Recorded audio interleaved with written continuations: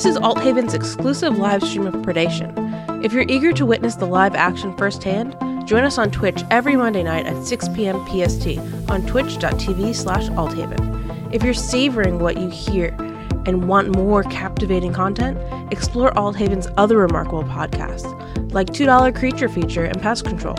Our extensive backlog spans from the mystical realms of ghosts, werewolves, and vampires to the cosmic adventures of Star Trek and the heroic tales of superheroes. Your support is invaluable to Althaven, and we appreciate every moment you spend with us. Thank you for being part of our haven. Hello, and welcome back to the Cretaceous period and to the far-flung future here on Legacy of Silver Creek. We're jumping in tonight with Chapter 14. This is going to be our penultimate episode of the season, so welcome, and thanks for sticking around with us. Before we jump into the game tonight, we got a couple of quick announcements, so I'm just going to go ahead and kick things over to Eliza, who I know already has an announcement ready to go. I do! So, surprise, surprise, we have the VODs for Clear Skies Perseverance Season 1, all on YouTube, but we're going to release that back half of episodes 6 through 12, starting on December 9th, this Saturday, and we're just going to have it marathon through on YouTube. So throughout the day of December 9th, you can be on our YouTube and see episodes 6 through 12 streaming back to back to back. And we'll post the playlist link. You can either watch the whole stream, I think it's like 18 hours we figured out, or just pop in and watch it whenever you are available to after it's premiered. But yeah, we're super excited to finally have CSP all on VOD, like for you to binge. So yeah. Sweet. Okay. Thank you, Eliza. Yeah, we're really excited about that. Anybody else have any other announcements that they would like to throw out there before we jump into the game tonight? Anybody at all? Nobody, really? Nothing? Not a I will say a quick addendum. Yes. Sorry. I do have 3 new chapters of Anaya the Hunter on Storyloom that are up right now. Yes, it's the beginning of the month, which means at the end of the month, I did get my shit together and those chapters are published. So thank you to my editor at Storyloom. I love you. I'm so sorry. You can find me on Storyloom as Apizaliza, Apizaliza, and all of my stories are there. And that's it from me. All right. Thank you, Lisa. Anybody else? So we can jump into the game real quick tonight. Anybody got anything?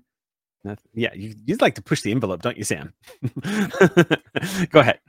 I like to spike the envelope into the end zone. That's what I like. That's right.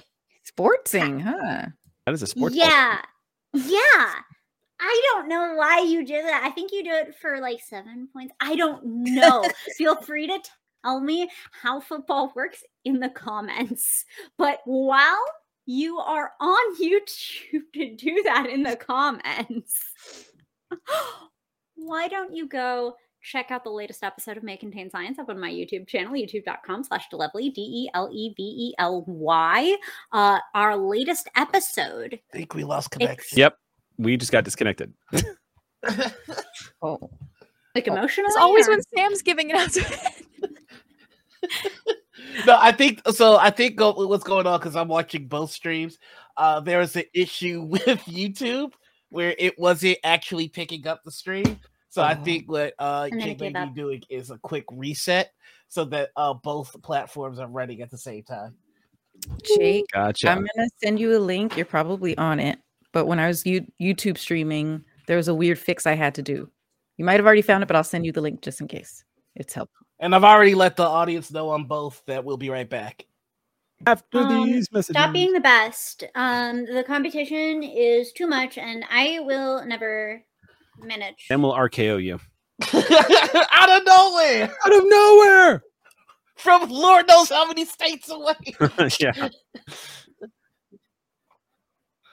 Hi, everybody. Welcome back. So, I'm going to let Sam have the mic again. I just want to let everybody know we are simulcasting tonight for the first time ever. We are casting on YouTube and Twitch at the same time. So there was a little bit of a technical difficulty. We are back. Sam's going to go ahead and jump back into their announcement.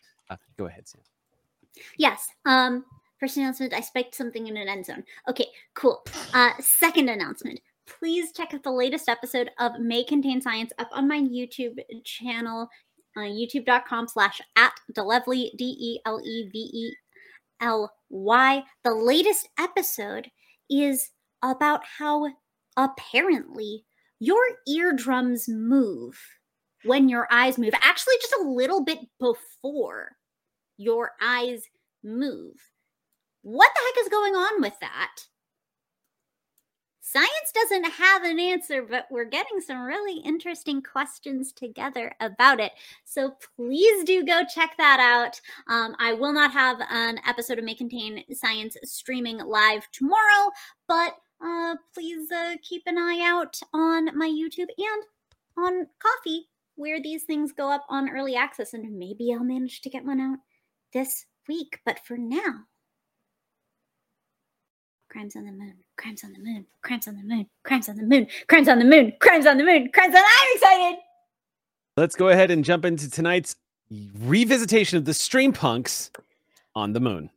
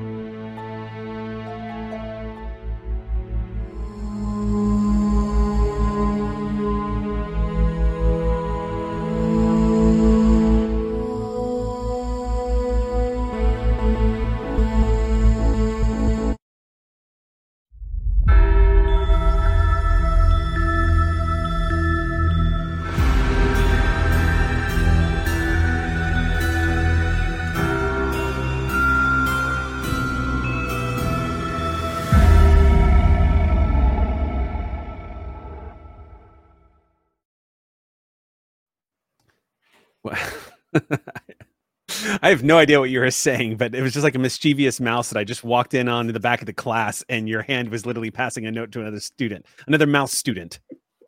All right. Well, we're going to go ahead and jump into where we left off, which was at a pretty pivotal moment where the party has literally split across dimensions. We have two party members who are still back in Gravac, who are trying to attempt their way back to Silver Creek as quickly as they possibly can. Unfortunately, translating back to Gravac for the very first time yielded some complications in that you guys appeared a good 3.5, about 4 weeks journey away from Silver Creek, literally on the other side of the Red Jaw Wilds, close to Kaleno City.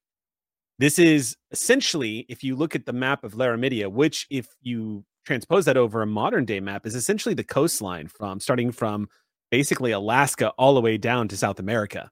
You guys are about a split in the middle of that. To give you an idea, the Tortix Run and the inland sea that runs straight through Laramidia, this continent, from one end to the next, if you were at Kaleno City and decided to head west and just go straight west, you'd run into Baja. That's where you guys are right now in relation. So just south of California, essentially, what will be California one day. But today, however, it is this primeval landscape in its own island amongst this great continent. The inland sea that runs up north through the Red Jaw Wilds, where you all need to go, is a place called the Draco Split, which is just north of Silver Creek. That is far, far inland, and not everyone takes that route because there's not a lot up there. North of Kaleno City and past the Red Jaw Wilds is just the wilderness, a bunch of rumored abandoned Sati sites, and of course, Chrysalis, which is the home base of the butterflies. Everything runs along the Chalk Road, which is where all the trade happens, and that runs along the center of the Tortix Run. So you guys are going to have to negotiate getting yourselves taken by ferry once again up north. You've done it before, Dahlia. It's how you got to Silver Creek the first time around, so it can be done. It's just going to take a little finagling. I believe an Ox Point did did buy us our tickets. Yeah, We bought y'all are the going to essentially have the Nautilus. noddles that you need in Yeah. order to buy your way north, which is definitely a good thing. We haven't actually had to engage with the economy of Mm-mm. the predation setting yet because Silver Creek is such an insular community.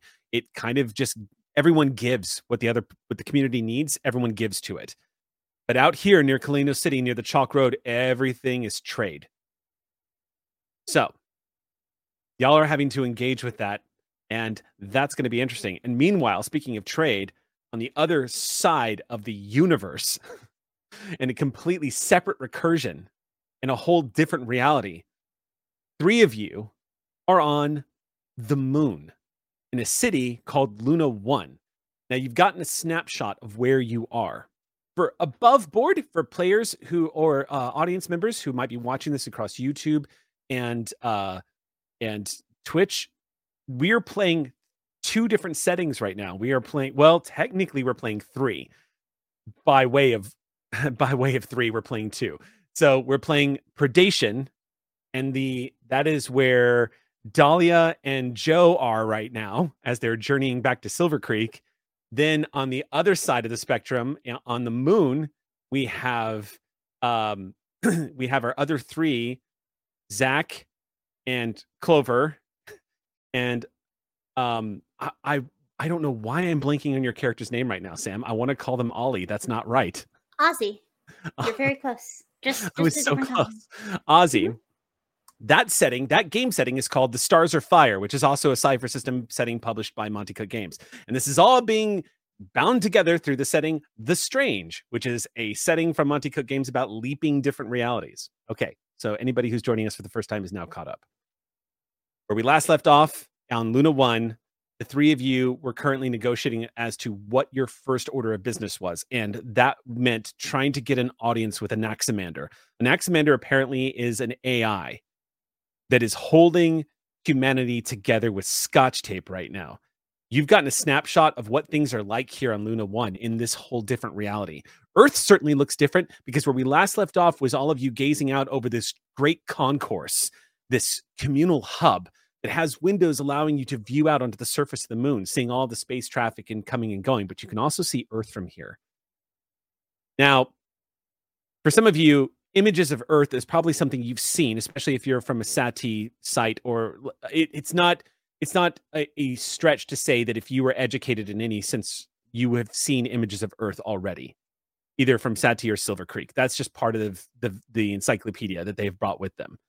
Remember, this is high science. So it's not like, oh my God, I'm seeing Earth from space for the first time. You guys, like us, have gotten a snapshot of it. This looks very different from what you were told Earth looks like from space. From here, it just looks like a swirling, chaotic mass of dark clouds and storms. And that's it. You were also aware, as a parting, just a reminder to the players, you were also in an atmosphere of high tensions right now. The snapshot of it is this. Earth has mysteriously gone completely dark. And nobody knows why or is saying why. But Earth was home base for the colonization of the solar system. And so everyone is in survival mode. And human government that has been basically managing all of humanity across the solar system is having to improvise right now. And Anaximander is the AI you're speaking to who's controlling Luna 1. He's holding it all together. There's a lot of demands on his time. And you do know, the last piece I'll give you is a quick reminder, you do know that Anaximander is aware of the estate and is aware of the strange. So you have an in with him on that one. We're going to start tonight off right where we left off on Luna 1. The 2 of you, Ozzy and Clover, y'all were following Zach. Zach was kind of getting impatient and decided to just storm out of the room and go looking straight for whatever they need to get the job done. And y'all followed after Zach. You entered into this great corridor where you see the throngs of humanity moving up and down these great corridors, all the different cultures of which you guys are being exposed to for the very first time. In Kaleno City, there is certainly a hint of human culture that is influenced a lot of where Kaleno is today from across the spectrum. But here, it is dramatically pronounced. all of the different human cultures and all of their colors and beauty and all of the clothing wear, even though everyone is dressed warmly as they are protecting themselves here on Luna 1, you can still see the hints of signature colors and garb that are worn by people from across Earth, very much being portrayed and proudly worn as people are moving through the corridors. It is a feast for the eyes for those of you who have been living in the Cretaceous period to see a different snapshot of humankind moving about. You also see, to probably Clover's delight, a lot of cybernetics and robotics. Lots of robots moving around here. Really simple, elegant design robots, but you see them like doing things simple as serving up food and having conversations with people. It's very, for the lack of better way of describing it, very Wall-E, of like robots kind of just conversing happily with a few of the humans that are sitting down and being like, yeah, I got home late and he got mad at me again, I guess because he doesn't like me staying out late. And the robot going, oh, I told you. And you can just see this like cylinder head and a single eye moving back and forth like, I told you, as this white cased robot, which by the way bears a similar aesthetic to Theta, is just serving up food and like laying out what looks like pancakes in front of everyone, just one at a time. You see all of this happening all at once. Now, as we start, Zach, you've kind of moved ahead of everybody. So you have Clover and you have... Oh, wait, actually, I think where we last left off is they had caught up to you because everyone had kind of stopped at this scenic moment where you're overlooking the entire concourse. This is the main hub of Luna 1. Think of this as like... think of this as like the center of a city, essentially. It's Times Square on Luna 1. So you're seeing all of the restaurants and trading outposts and news broadcasts and hologram projections of like news reports and music playing. Holographic bands are being played. You see people moving all throughout here. You do see some people have decided to not behave with gravity. And every now and then you'll see someone take a big jump to reach a second level where they grab hold of what looks like these ropes or these like beautiful silk looking glossy lines. It's almost like watching people step onto a subway and they just know to grab the handles. You see people leaping like 20 feet into the air and just grabbing a hold of these ropes and swinging on to the next level one by one. And they just click these grab boots back into place and start walking. You also see these strips that are along the ground that actually have these, what look like yellow and black arrows running north and south from where you are standing. And each one has the lines written upon it, gravity zone, gravity zone. And all these warning strips, please be aware, please be aware. And then you hear, of course, remember, when stepping out of a gravity zone, you might be experiencing momentary disorientation as your body and your inner ear realign. Give yourself a moment. And remember, vomiting in a public area requires cleanup immediately. Yeah.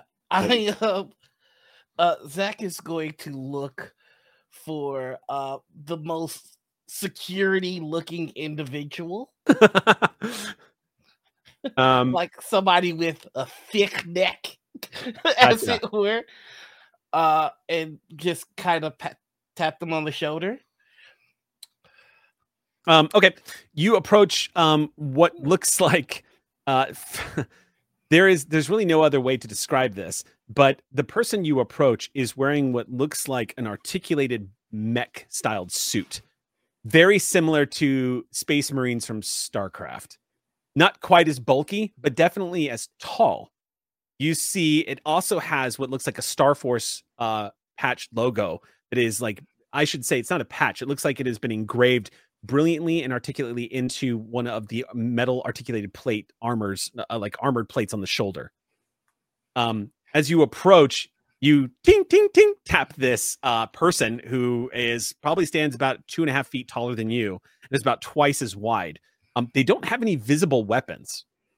No heavy guns or anything that are visible in their hands. They're just standing there. And when you tap on them, they pivot. Their upper body just goes. You can hear like the servos moving in the suit as they turn and look at you. And this mask goes. And as it flips open, you see what you suspect is probably a woman in what looks like maybe her mid 40s. with a face tattoo running along the side of it and a couple of scars and a big smile. She goes, "Hey there." Hello. In spite of your regulations and my knowledge of your regulations, I am fully armed. You should probably call the authorities. She stares at you. She says, "Is that so?" Yes. Mind I have showing no me what you- intentions of doing any harm, but I do need to speak to the authorities quickly. I figured this would be the most prudent way to make that happen. Well, this is new. Yes. Show me what you got. Well, this is my solar chainsaw, usually used for hunting. You use a chainsaw for hunting? Yes. And what are you hunting on Luna 1? Oh, this would be a matter best discussed with the authorities. I also have this bow and arrow. I've made them both myself. Okay, sir, I'm going to ask you a very direct question, and I Yes. don't want you to be insulted by this, okay? I have to ask you this based off the information that you've given me. Yes. Are you high? Have you been doing drugs? Have you been drinking? Oh, Are you on hallucinogens? Oh, you mean have I been affected by? Are you of sound mind? Yes. In regards to how high I am, I suppose I'm on the moon, so that's very high. That's a joke, right? But I do need to speak. Holy with the shit, that authorities. joke's been staring me in the face my entire life. I never once thought of making it. That's pretty good. It's probably because I'm new here, which I will explain to the authorities when they get here. Well, you're talking to the authorities. Oh, this is good. I take it that you are aware of the estate then.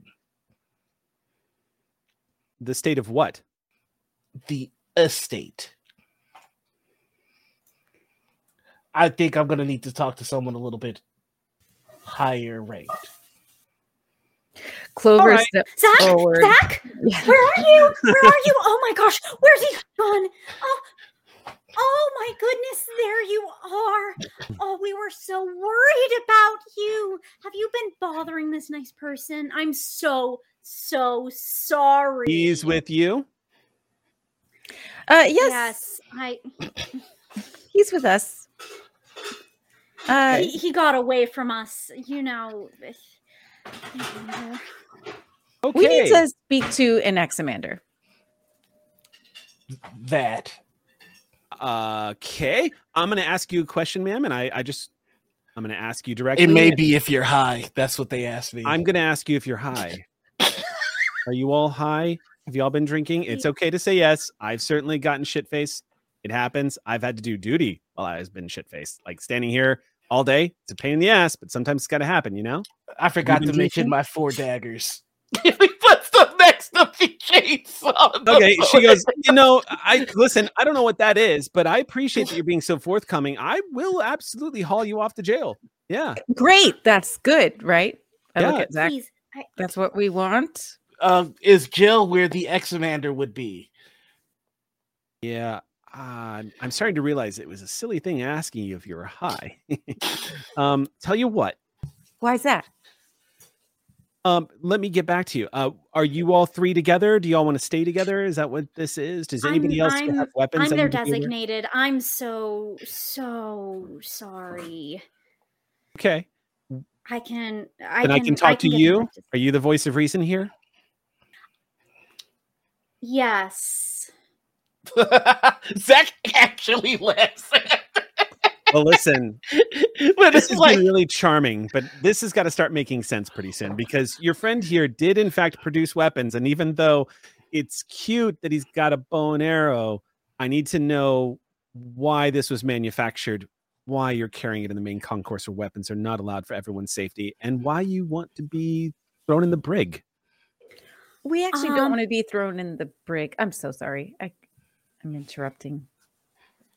No, not at all. You're great. Are you familiar with LARP? Sure. Is that what this is? Look, it's just some people party a little more for that. Are you not?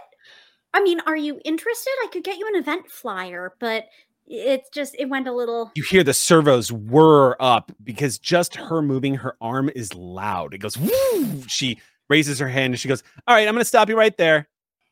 We've entered that zone now where my time is starting to get wasted. And she lowers her hand and says, I need to know what the F this is and how you plan on proceeding, because your friend has presented weapons and I do have to follow protocol here. So With are we protocol getting involved. busy or what? Because I'm hauling someone to the brig. An Axamander.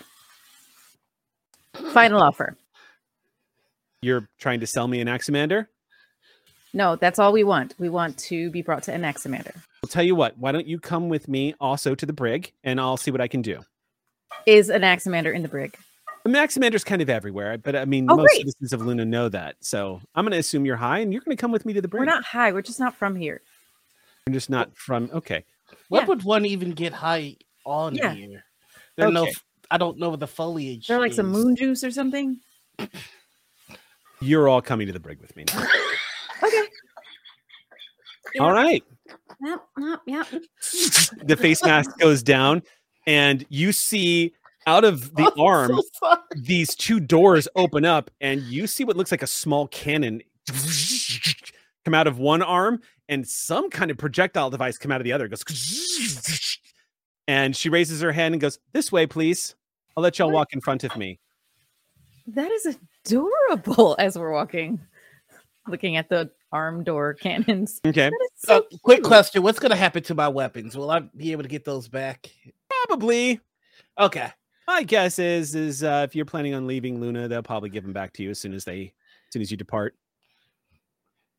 Okay. I'll let you sleep it off. Don't worry. I've been arrested at least twice. You are an interesting enforcer of the law. Why, thank you.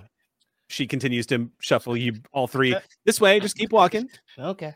The crowd seeing this huge armored mech-styled woman just stomping through the concourse, they, without even paying a second thought, just make room. No one seems to. It's completely natural. People just kind of move around her as she continues walking.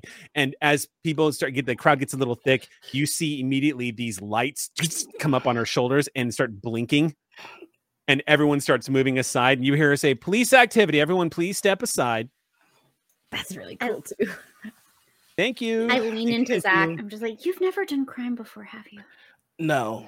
Am I bad at it?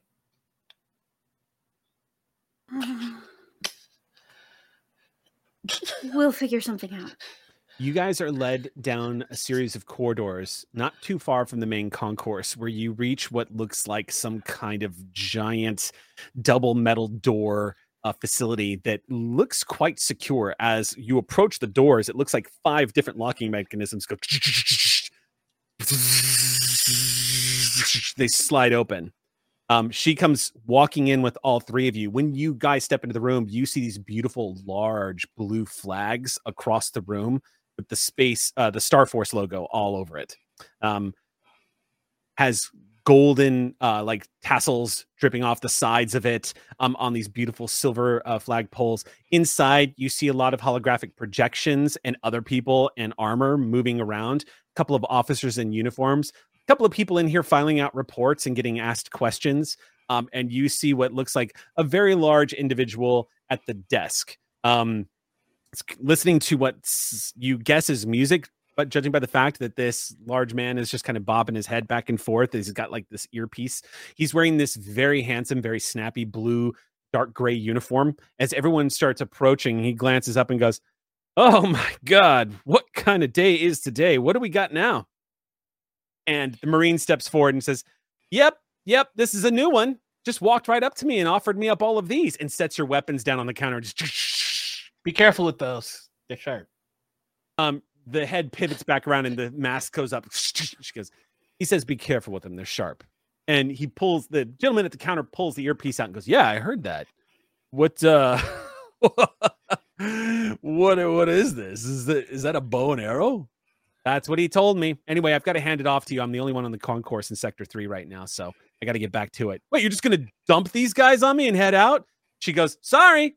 She turns and says, "Good luck with your LARP," and just walks past all of you. Steps out. To be fair, it's not just a bow and arrow; it's a lumina bow. Okay, this is okay. Let me just get everyone's names, and I'll start processing you guys right away. Have you heard of Theta? Like the number? Is there anyone here higher ranked than you? Let me just get your name. I'm just going to take your name. Can I get y'all three's names down? That would be great. Anyone can start. Whoever wants to speak first. Hi, yeah, I'm Joe. Joe? Joe? And you have a surname, Joe? Beller. Bellar. And citizen number?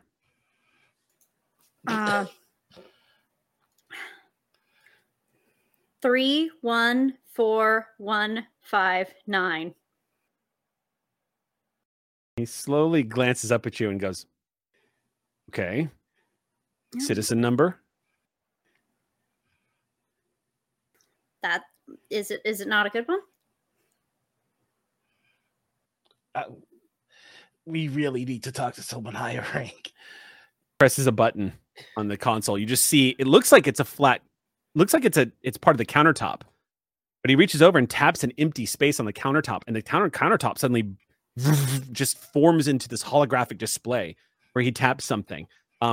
As he taps it, 4 people dressed in tactical armor approach. And they don't make any, they do not mask their presence as they come stomping up behind all of you. And he glances over and says, Brig 301. Immediately, y'all are crowded by these 4 guys in tactical armor, and they say, come with us. All right, looks like we're getting somewhere. Okay. Y'all are led out of this main room into a corridor of just very bleak looking sterile hallways of metal. You're walking past door after door after door, and you start realizing these are labeled after their block numbers. You were led to what looks like a section matching the numbers that you heard a moment ago. The door is open, and the 4 tactical said, in here, please. Okay. Just gonna go in. Public defender will be contacted. And the door closes. Anaximander, are you in here? Your voice echoes off the walls. Hello. It looks like it's a 12 by 15 space, large enough for a bunch of people. It's just the 3 of you. You see a couple of benches in here, as well as what looks like a private area in the back, where you have to imagine is probably the plumbing. And aside from that, it is empty. Are there any vents or look like cameras, microphones, or I'd like to actually do a deep look for something like that. Sure. Okay. One-way mirrors, anything. Okay. Yeah. Okay. Go ahead and perception yourself around. All right. Perception. Yeah, I don't think I get any help on this, but I would like to use some effort. Okay. I'll just do 1 level of effort. Actually, I'll do 2 levels of effort. Okay. Since the first one's free. Okay. What's the difficulty? The difficulty is 3. Okay. So 12 or better. Mhm. Come on. Oh, no, 9 or better. 9 or better. Oh, Yeah. I got a 10. Whew. You got a 10. Yes. You for do my a family. thorough search around this place. There are air vents, but curiously enough, they're not like vents as we would think of them as. Like, they don't look like anything you've seen at like a Sati bunker. Vents here actually look like small individual, and I mean like small holes that are in the wall that are just venting what appears to be fresh air into the room. The other one is cycling air out. They essentially look like air filters. You're guessing once you notice them, they're pretty subtly. Once you notice them, it looks like there might be about a couple of hundred of them located around the room. Are they like small holes? Yeah, I would say they're large enough to maybe put like probably about the same size. I'm just looking around at my desk for an example. I would say probably about the same size as a stick of chapstick.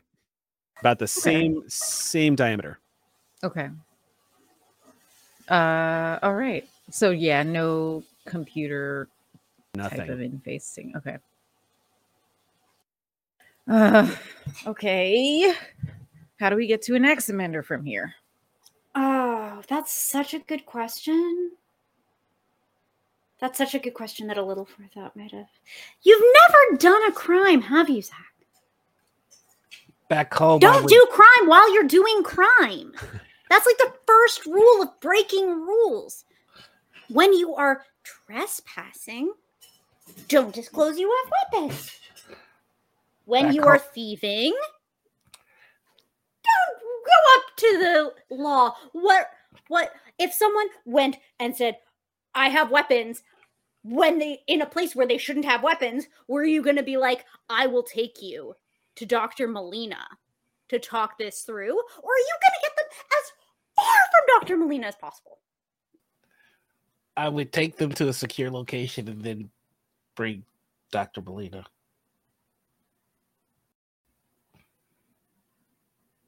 Or would you bring Piper? Piper would most likely have me bring Molina as well.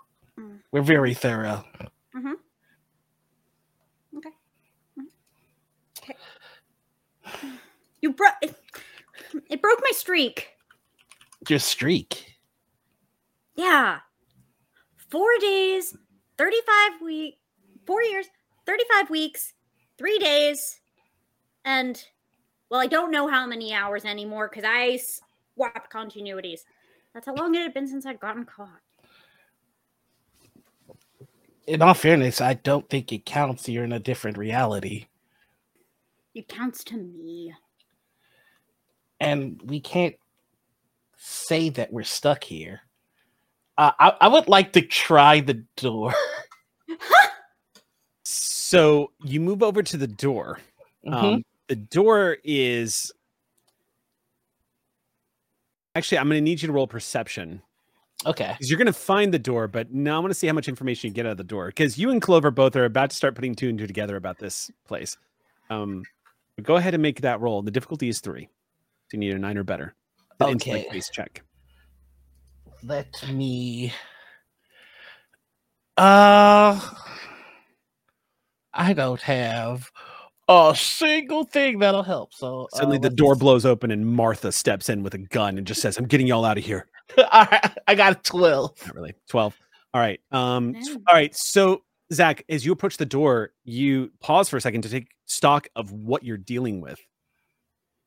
What you notice, the door blends almost seamlessly with the wall. You notice that it looks like it has some kind of line or seam that goes across the left side of where the door is opening. But as you are looking around for where it closes, that becomes less obvious. You see segmentations all throughout the wall, and it's kind of hard to pinpoint exactly where the door starts and stops. If you take a few steps back and just glance at the wall, it almost just looks like you are in a room with no entrance or exit. Can I feel for something else here? Can I just feel for like what's the weakest part of this structural area?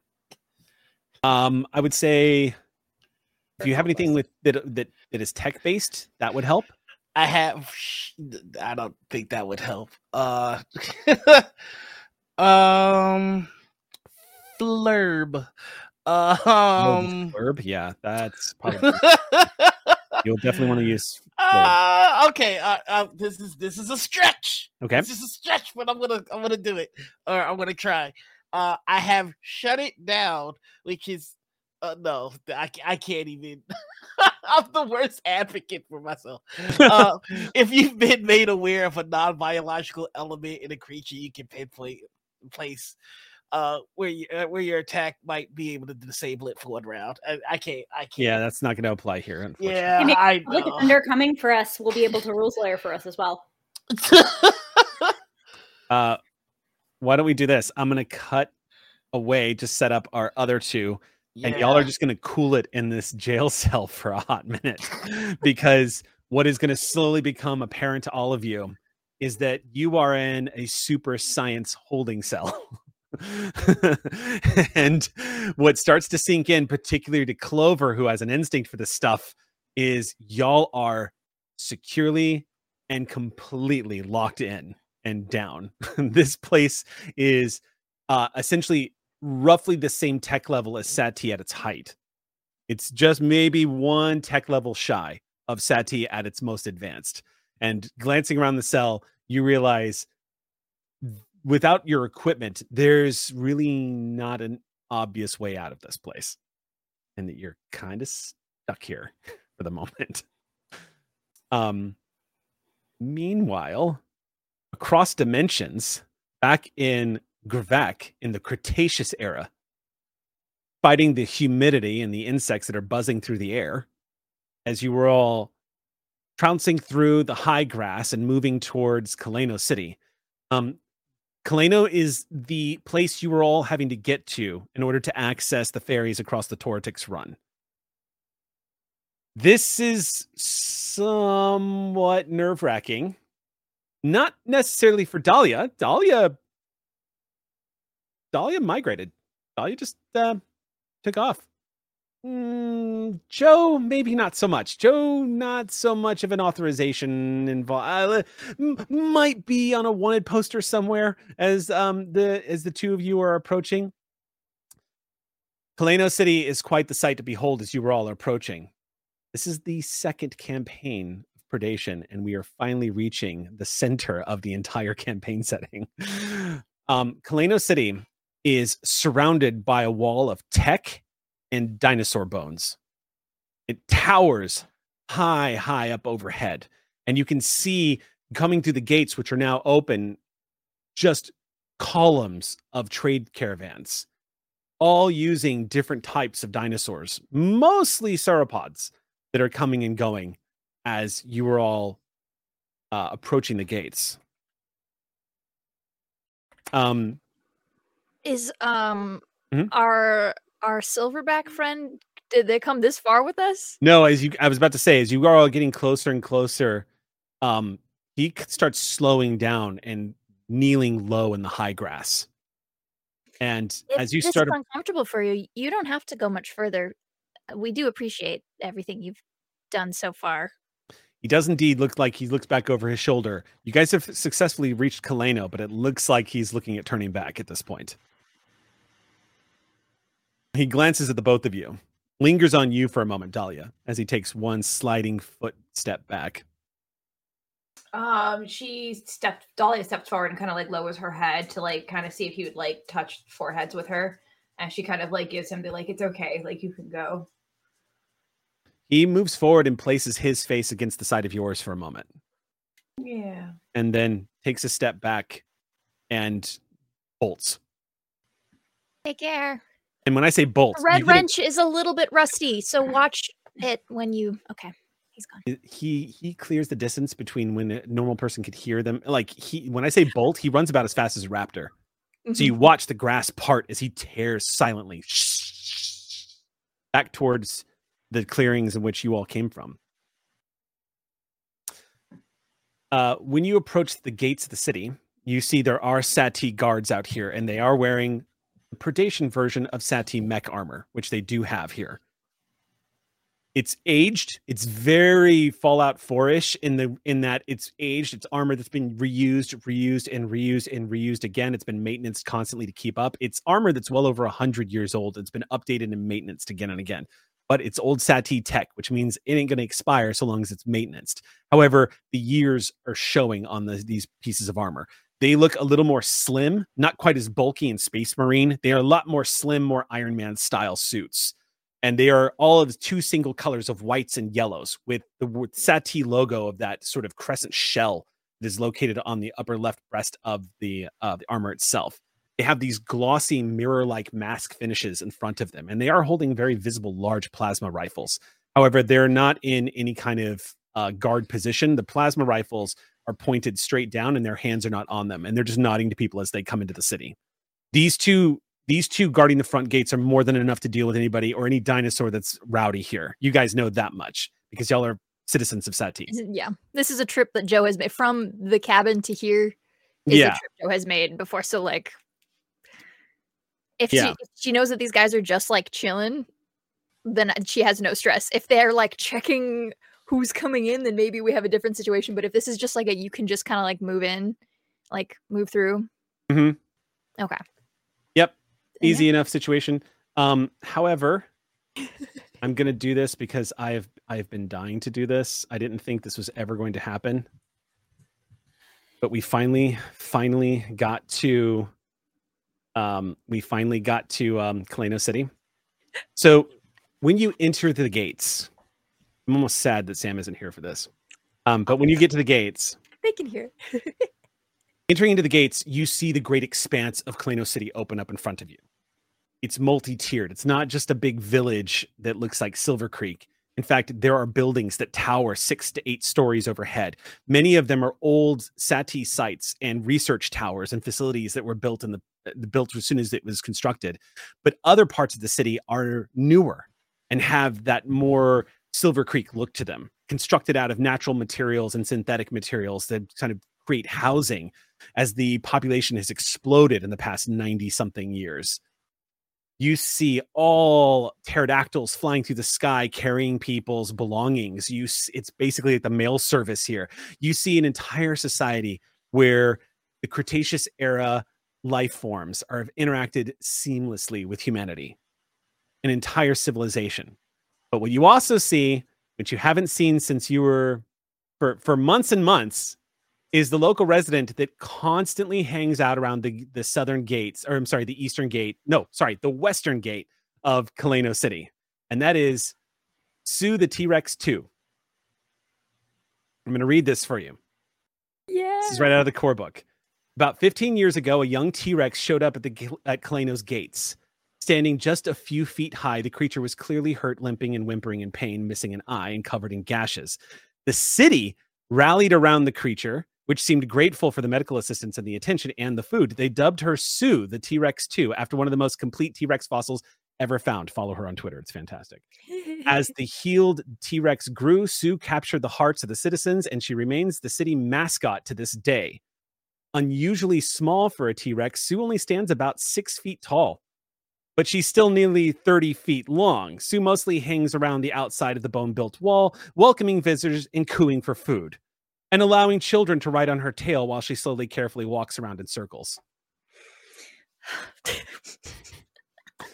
You see Sue welcoming all of the greeters as everyone is moving into the city gates. You see this 6-foot T-Rex that has become very accustomed to the presence of humans, and indeed is just cooing. You see, still has a little bit of her feathering from her hatchling days as she's moving about, just going. Can hear this low Barrett. She'll lose that as she grows older. She still has that low kind of cooing purr as she moves about. There's enough activity in the gates that no one has noticed either one of you. What would you both like to do? Head straight in, I guess, unless Dahlia has anything else you'd like to do before we go. Is the destination going straight for the ferries, or are you planning on doing anything else? Nope, trying to slip in undetected. Okay. Yep. As we move past Sue, Joe's like, Sue, I never have food. You know this. I never have. Stop asking. I never have food. I never have anything for you. Like, just like the entire time, like taking like side steps away as she kind of like, Sue was like asking for treats and stuff. She's like, no. Yeah, it's like this. A 6-foot theropod that's begging you for food, and this T-Rex continues to follow you and just kind of like if you've ever been out on a farm and a horse thinks you've got food, yeah, and they don't believe you when you tell them no, and so they keep going, and their large head nearly knocks you over every single time they come to inspect to see. Oh, I've been bullied by a horse. I know how this works. Horses, donkeys, they're like, no, you're fucking lying to me. You've got something on you. No, you got something on you. Just like Joe, the scrawny little scientist, like taking like wide steps away as like Sue always like puts her head in her business. Like, no. Sue, of course, has this habit of constantly swinging her head left and right because she only has one eye, and she's using the other one as much as she can to like check in. So if you're on her left side, she'll stop and literally dance in front of you. She'll swing to the right and look at you, and then swing back and start like cooing again. This ritual persists until she finally gives up on you, Joe, and moves on to the next person behind you. who does Why have does she food like me and is so much? delighted to feed. Yes. Yeah. It's still terrifying to watch Sue feed. She is still a 6-foot T-Rex weighing in 30 feet long. This is a 600-pound dinosaur that is easily just enjoying the hell out of itself. Mhm. But the two of you move past. It is something of a homecoming for the two of you. And Dahlia, for you in particular, you've been living out on the frontier for the past month and a half of your life. Step back into the old metropolis of Kaleno City and to see the statues, the commerce, the music, hearing the outdoor patio like cafes, seeing people in Sati uniforms walking by, people having debates. Also, you see a few of the religious fanatics around here holding up their books, the Genesis cult, who are trying to constantly convince everyone around them that the Garden of Eden is here and they've been sent back in time to find it. They're all just kind of the entire spread of Kaleno City out in front of you. The just absolute noise. Whether you miss it or not, that's for you to decide, but it's all coming back to you. The sights, the smells, the sounds. Any new fashion trends? Not in the past month, no, not really. Same old Just checking. Kaleno. Just checking. Same old Kaleno. Yeah. But there are plenty of places here where you can buy spiderweave silk clothing. Synthweave, I should say. There's a lot of stuff you could buy here that would be super useful for Silver Creek. But again, you've only got enough noddles to buy yourself passage. Yeah. All right. In which case, you guys push your way through the center of the crush of the city, making your way past the columns of trade that are coming in here through the chalk road. I mean, the first thing that hits you, of course, is the overwhelming smell of dinosaurs in close proximity, which if you're like me and you're from Texas and you've been to cattle markets or whatever, it's essentially you smell dinosaur droppings in the tonnage because of the size of the animals moving through here. Moving past that unfortunate spot, you're moving towards the center of the city. One of the things that always draws your eye every time the two of you pass through Kaleno City is the crater. It's always noticeable every time you guys move through here. There is a large crater, and it's simply called Crater on the city map. It is where the gate used to stand during the Howling. Literally the portal of time travel where it once stood. That crater is what's left of it. No one builds there. No one's been permitted to hang out there. No one is allowed anywhere near that. The place typically hosts a lot of unstable time anomalies constantly cropping up. And moving into the city, Dahlia, it kind of wreaks havoc a little bit on your senses. You can kind of feel the presence of that. But after moving through a couple of city blocks, you find your way to the Gold Docks, where what you were looking for is waiting for you. You see what looks like a large sign holographically displayed across this beautiful lacquered wood finished plaque that is just hovering up in the air.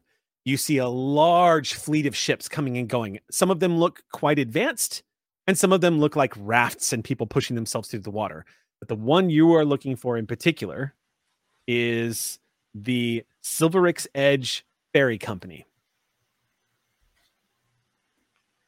You approach, you find there's a couple of boats in dock, a few people milling about, and somebody having a negotiation with a woman who you instantly recognize, Dahlia, as Nina. She is one of the co-owners of the Silverix Run. Her and her ex-husband, technically they're not divorced, but her and her husband, who she is separated from, Draken, own this company. You have met them a few times. They are something of like local heroes, and they have a bit of a tragic backstory. They are the ones that are managing this entire place. You can use your connection with her since you and Joe both have Kaleno City baked into your backgrounds. Any social engagement, feel free to try to pop that. But as you approach, she is in a heated conversation with a gentleman who, oh, you know what? This guy that she's in a conversation with, I want you to roll me an intellect check, Dahlia. Boy. Difficulty of this is 4. I believe you have a free level of effort, so you'll be able to knock that right away. Yep. So does that knock it down to a 3 using effort? Mm-hmm. Sure does. And then if you have any skills or anything. I have a lot of skills. Very skilled. In this particular area. I'm gonna use slick. Well, this is to remember. This is not a social role. This is literally. Oh, okay. Just I the want you to intellect. yeah. Got it. Okay. Yeah, no, I don't have anything for that. Okay, cool. I got an 11. 11. Okay. 11. So yeah, he is familiar. And it triggers this feeling of like, where the hell have I seen this guy before? But you're certain you've never met this man, but for some reason he seems familiar to you. You can't quite place it.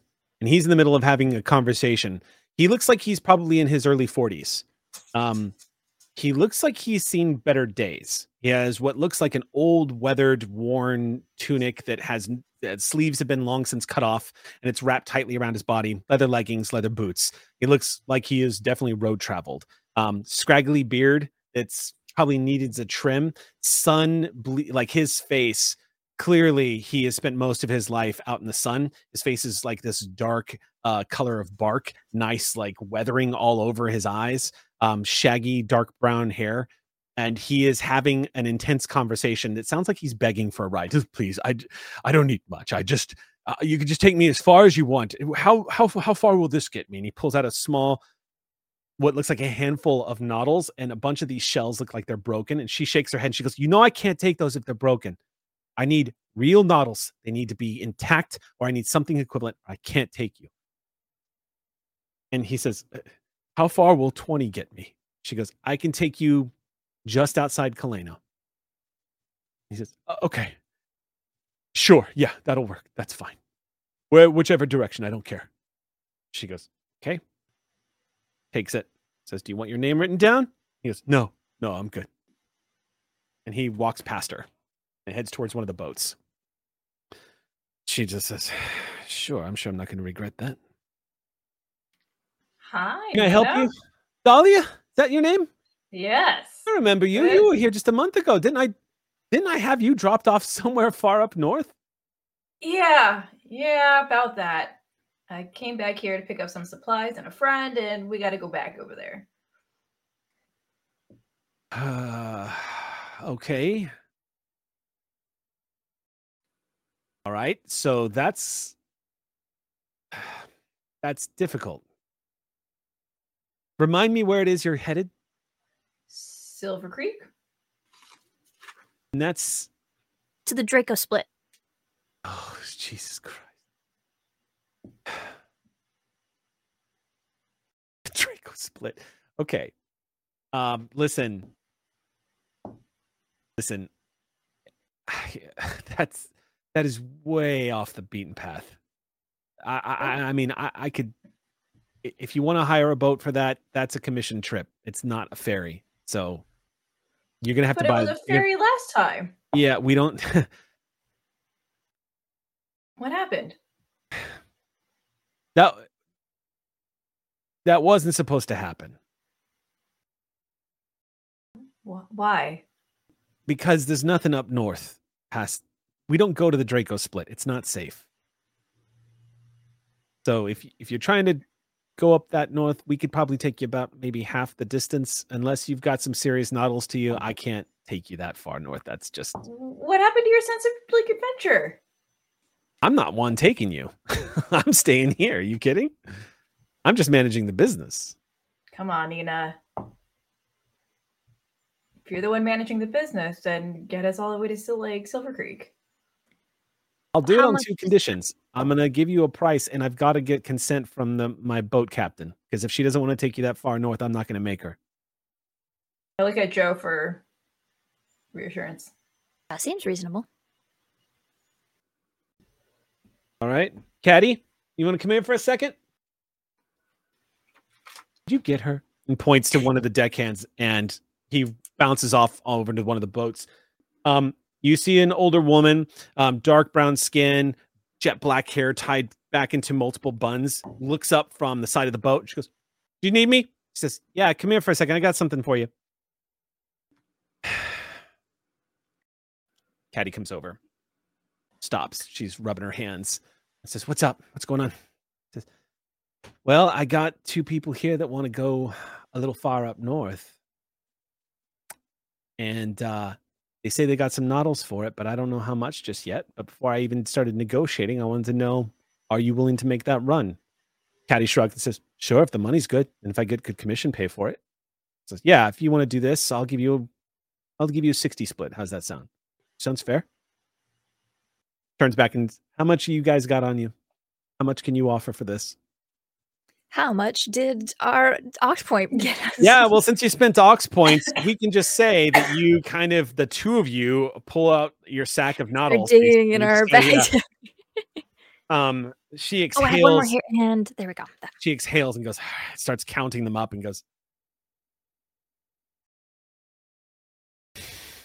and looks over at Caddy. Up to you. Caddy looks at the two of you and says, how far north are you going? Draco split. The fuck is up that far north? Some place called Silver Creek. Is it a settlement? She shrugs. Quite nice. Do y'all have any weapons on you? Oh, pulls out the taser. I take out my honey. energy pistol. Okay, that's better. All right. Turns and looks back over at the owner, and you just see her take a moment and stare at Nina and just say, can I arm myself? She goes, yeah, if you want to take the rifle, you can take the rifle. All right. Let's do this. We're leaving now if we're going to do this. Question: how much would it be to have this gentleman join us? Want him to join you? Glances over. You see the guy sitting, looks like he's sitting on the edge of the dock and he's waiting for a boat that just hasn't arrived yet. And he's just kind of rocking back and forth. And Seems like he was pretty desperate to get out of here. Nina leans back and goes, why the fuck do you want to take him? Why not? More people on a boat just in case something happens to us. I mean, he did say as far as he could go, and we are going significantly far. She glances over again at Caddy. His extra 20. Caddy shrugs and says, I mean, it's a dangerous go. If he's wanting to work his way, I'm okay with it. Hey, the guy perks up, says, we can get you as far. Can't believe I'm fucking saying this. We can get you as far as the Draco split if you're willing to be a deckhand. He stands up and goes, yeah, no, that sounds great. That sounds great. Thank you. All right. Ragtag bunch. Hey, listen, don't sink my boat. Caddy smiles, takes a rifle, slides a cartridge into the side of it. Looks like a pretty high-tech rifle. She slides what looks like a clip and she goes, all right, let's go. I'm gonna walk over to the gentleman and be like, what was your name? He make me an intellect check. 15. All right, I'm actually not giving you the target number on this. I'm having you roll kind of quietly. One. So 15 is pretty good. Okay. He stares at you for a moment, and for a split second, Dahlia, you think he might recognize you too. He might be having a moment where he thinks he knows who you are, but like you can't place it, and just goes, sorry, what did you ask me? Your name? Oh, Brommer. Brommer. Yeah. What's your name? Dahlia? Okay. Listen, I don't know if you're responsible, but thank you. I've been trying to get out of the city for days. Yeah, no worries. Yeah, no, I saw you needed help, so figured we can use extra set of hands here. Sure. Yeah. No, anything I can do to help for sure. I can't knock the feeling you look very familiar to me. Oh, well, I mean, I've lived in Kaleno off and on throughout the years. Maybe saw me at a cafe or something. Maybe. I don't know. You seem a little familiar to me too, and I can't place it. I don't know why. But hey, that just means we're traveling with a familiar face, and that's not a bad thing. I guess not. So, This is Joe, by the way. hi, Brommer. Nice to meet you. Hi, you're unfamiliar to me, so. Yeah, I don't recognize you either. Yeah. Yeah, but you both seem nice. Thanks for stepping up for me. That was really charitable. I appreciate that. I appreciate that a lot. Well, you wanted to go far, and we're going, I believe, as far as there possibly would take someone, so it made sense. Draco Split, yeah. What's up near Draco Split, if you don't mind my asking, as he steps onto the boat?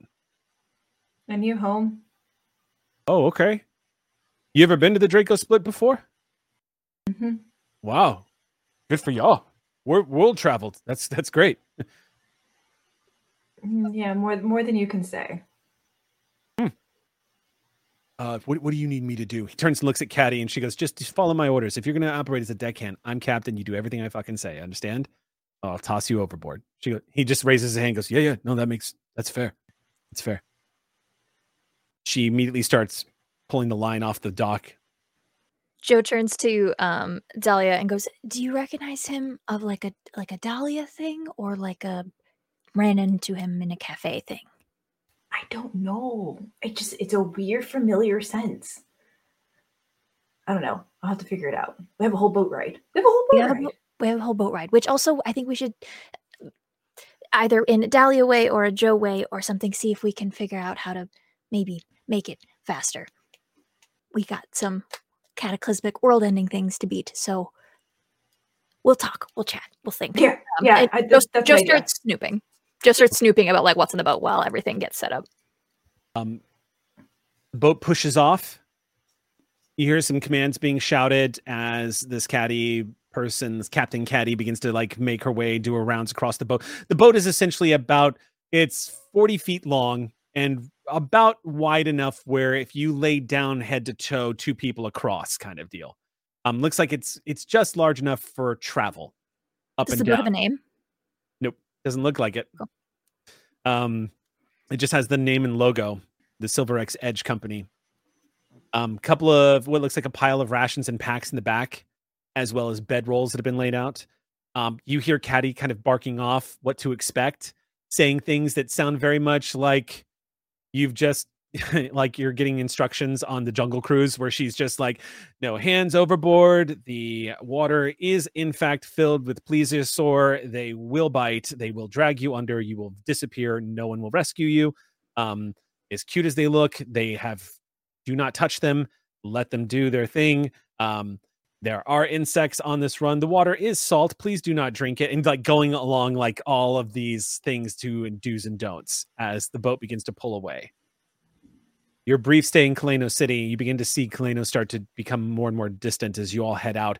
This sort of jet motor, it doesn't use any spinning blades, actually starts to jet water out the back. It just goes, it's quiet, which is what you want if you are traveling on the river at night. It just, and you guys begin to speed off.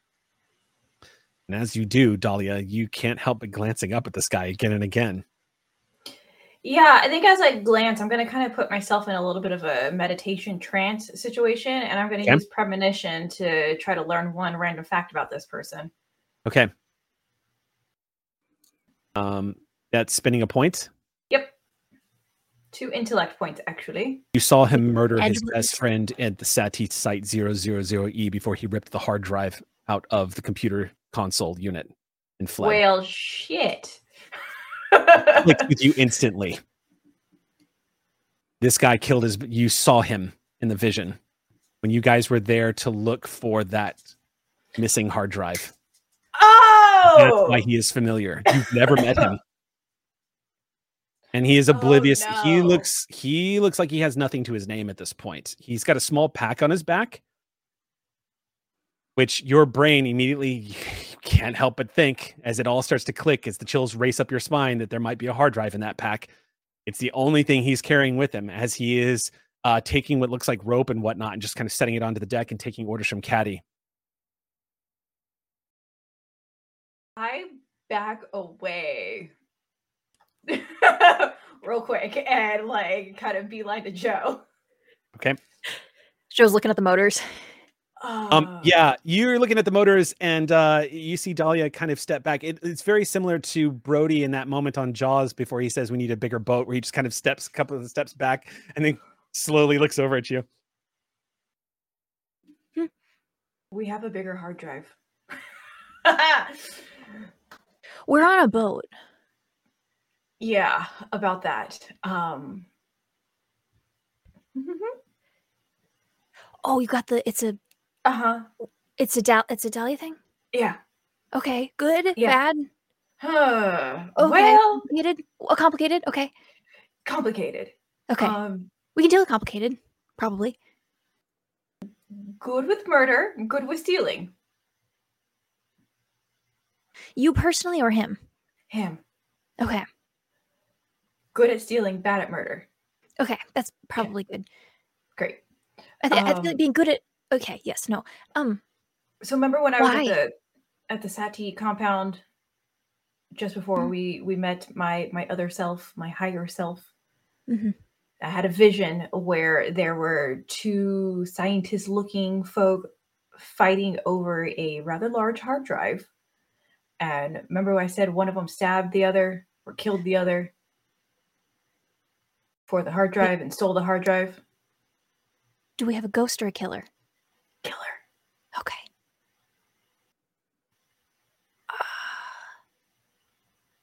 I'm not equipped for this. What do we do? Nothing? Do we do nothing? I got this. I know what to do. Because remember he said he recognized me, right? Yeah. Was he being facetious or kind in a social encounter? Sometimes Ozzy does that when they want to make someone else feel comfortable in a social engagement. No, I think he's encountered another version of me. Oh, you think he knows Theta? I think so. Okay. Man, I guess we could use that to our advantage, maybe, somehow? We'll see. Okay. I don't know, I'm going to go talk to him. And see what happens. Okay, is this a tell the truth or a withhold situation? Ozzy's not here to tell me, so. Withholding, okay. Yeah, definitely okay. Withhold. Just this piece of information or the nature of where I'll make sure I run answers through you. We'll see how that goes. What does Ozzy usually say in this kind of situation? They have a plan usually, and I sometimes don't recognize that until we're in it, and I've already told someone my full name, which I've been told I should stop doing. Yeah. So in this instance, no full name. Just the first name is fine. Okay. Mm-hmm. I'm gonna try to make the boat go faster and hope that Caddy doesn't kill me. Good luck with the killer. Thank you. The actual one. Okay. Have fun with that. Oh, okay. And Dahlia just kind of like Homer Simpson's out and like these two being the exact opposite ways of dealing with anything. I had this flashback moment of like, I'll talk to him. I know exactly what to do. And I immediately pictured Ray and Ghostbusters like, I know exactly what to do. I got this. Get her. All right. So we're going to cut back to, as you go back to approach this guy, back to Luna 1. It has been 3 days. For 3 days, you've been fed, you've shouted at guards, and you've been waiting. It has been a maddening, quiet waiting period. The only thing that has really been kind of interesting has been at night, when the night cycle begins on Luna 1, a holographic image of the night sky is portrayed, and soothing music is played for all prisoners to help keep everyone somewhat calm during their stays here. But as day 3 stretches in, the morning of, when you're expecting food to arrive, and tensions are beginning to run a little high, as the 3 of you are starting to feel the frustrations of not being able to move or do anything when you're here on a very time-sensitive manner, the door opens.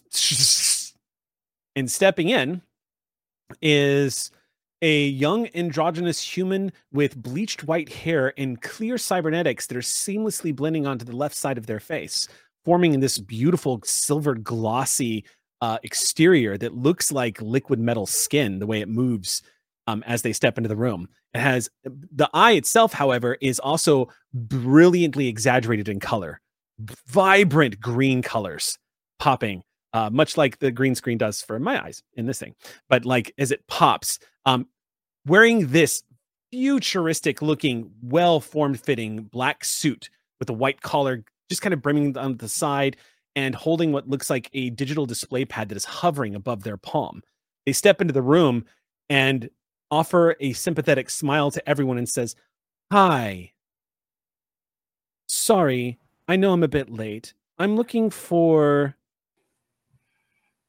Who here referenced the word "the estate"? That would be me. Yeah. I mean, I did it. We all did it. Yeah. I should stop leading things. I've got to stick here for 3 days. I apologize. Yes. I understand. 1 second, please.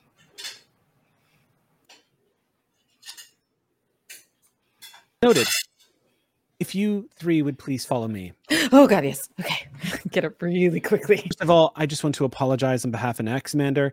My name is Tamrian. I'm Assistant 27, and I'm going to be helping you to the Central Tower. Has everyone had breakfast? Are you good nutritionally speaking? Have not had breakfast. I understand. We'll have food ready for you when you get to the tower to speak to an Axmander. He's requested your presence personally. Please follow me. Finally. I would like my weapons if that is at all possible. It will be possible to retrieve your weapons. Not immediately, however, and I'll explain along the way. Okay. The two of you make your way through the station. There's somebody else at the front desk as you guys walk right past Starforce and start heading towards the main concourse once again. As you make your way through the main concourse, you find yourself approaching an elevator that looks like it is segmented away from the rest of the elevators. It's away from the spaceport. But aside from the market domes, what really catches your attention is this great white tech-looking tower that stretches up towards the heavens. It kind of resembles the ivory tower from the Neverending Story a little bit. It just looks like a solid white silvery tower that just stretches straight up, impossibly high, about 2,000 feet or 600 meters, straight up into the stars. And you see this area is segmented off, and this person, Tamarian, she just leaves you right through. And they are constantly talking, giving you guys updates about what things are, how the goings on here at Luna 1, and says, as you know, there's been a lot of traffic through here, and of course the political situation out on Venus right now is becoming a little more intense, as well as a few of the well, actually, I have a note here, and if you don't mind, I was going to ask you, I've been given a note that you might not be from Luna 1. Is that correct? Yeah. That's fascinating. Are you from one of the other colonies? I have parents that live out on Mars. We're from a place like that. Say no more. I understand. They lead you into an elevator. It steps in. You see an automated holographic projection of what looks like a very base outline of a human being that says, "Floor, please." And Assistant 27 says, "An ex-commander's office." And the elevator, the lift immediately goes. They stand there quietly, and then just a first moment says, "I remember the first time I ever took the elevator up to see an ex-commander. It's quite the view. Still gets me sometimes, but never really loses its magic. I think it's just hard to enjoy with the way things are at the moment.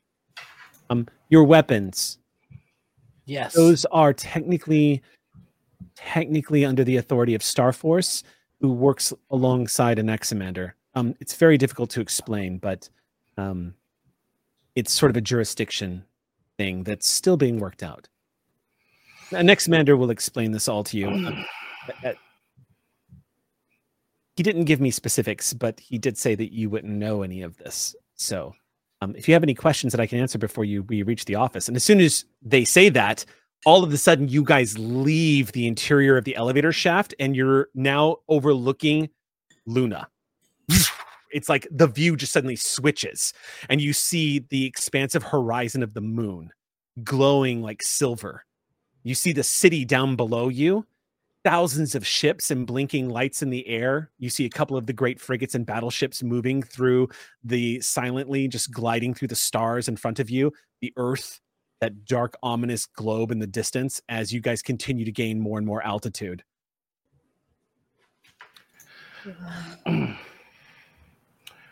Why were you late?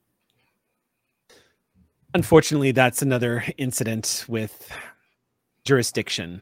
Technically, Star Force is the police force, but Star Force was never meant to be the police force. Star Force was meant to be the military. So an ex-commander is doing what he can to establish a local law enforcement policy here in Luna 1, which, to be fair, Star Force is eager for that to take into effect. They are stretched to the limits right now with what they're capable of doing. And the Admiral certainly doesn't want to be the police force for the colonies. But it's proving to be difficult. Very difficult. Sorry, I didn't answer your question.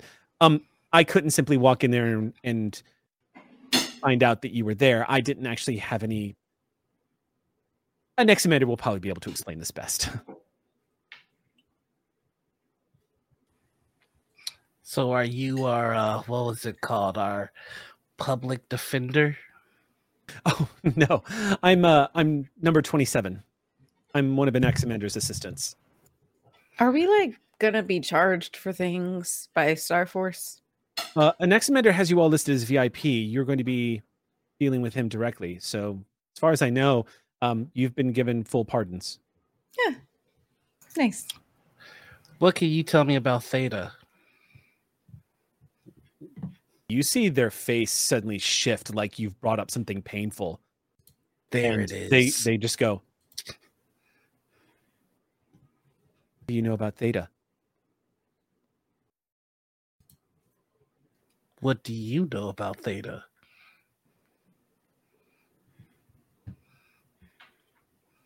I'm sorry, this is kind of above my pay grade. I really shouldn't be talking about this. An ex-commander will be able to better explain, right? Yeah. And they look towards the window, away from the rest of you. Could I vibe check? Go ahead. It's a difficulty 3. All right, difficulty 3 vibe. I knocked that down to a difficulty 2 vibe. Okay, you need a 6 or better. As a free level of effort. Yeah. It's a 17 to vibe.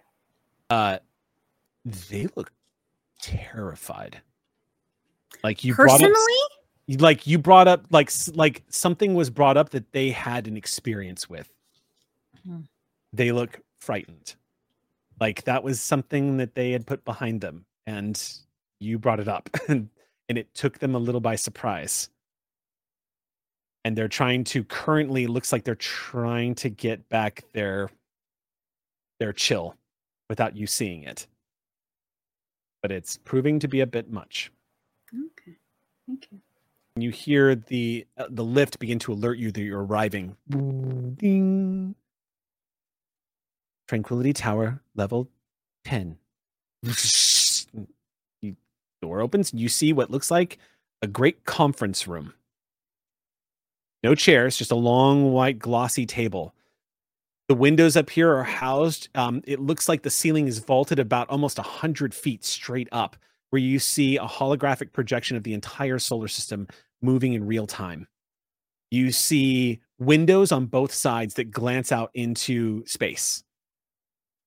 And at the very end of the table, you see dressed in a very similar suit as your assistant friend here, is a humanoid figure that stands roughly 9 feet tall and looks like they are shimmering like a holographic projection. The one thing that curiously stands out about them is their face. It's not a face at all. You look like you're looking into a window of a snapshot from a deep space telescope. Their face just looks like swirling nebula and galaxies. It's been tightly compacted into a highly contrasted, easy, visible humanoid head-like form. And as you step in the room, they raise their hand and say, "Welcome to Tranquility Tower, my friends, from the estate. 27, if you would please, we're going to take this conversation in private." They nod and say, "Of course." And they step back into the elevator and offer a weak smile to all three of you before they quickly... Nexamander walks up to everyone with arms folded behind his back and glances down at everybody and says, "Welcome to Tranquility Tower. It's been a while since the estate has sent any agents here. I'm guessing this has something to do with Theta."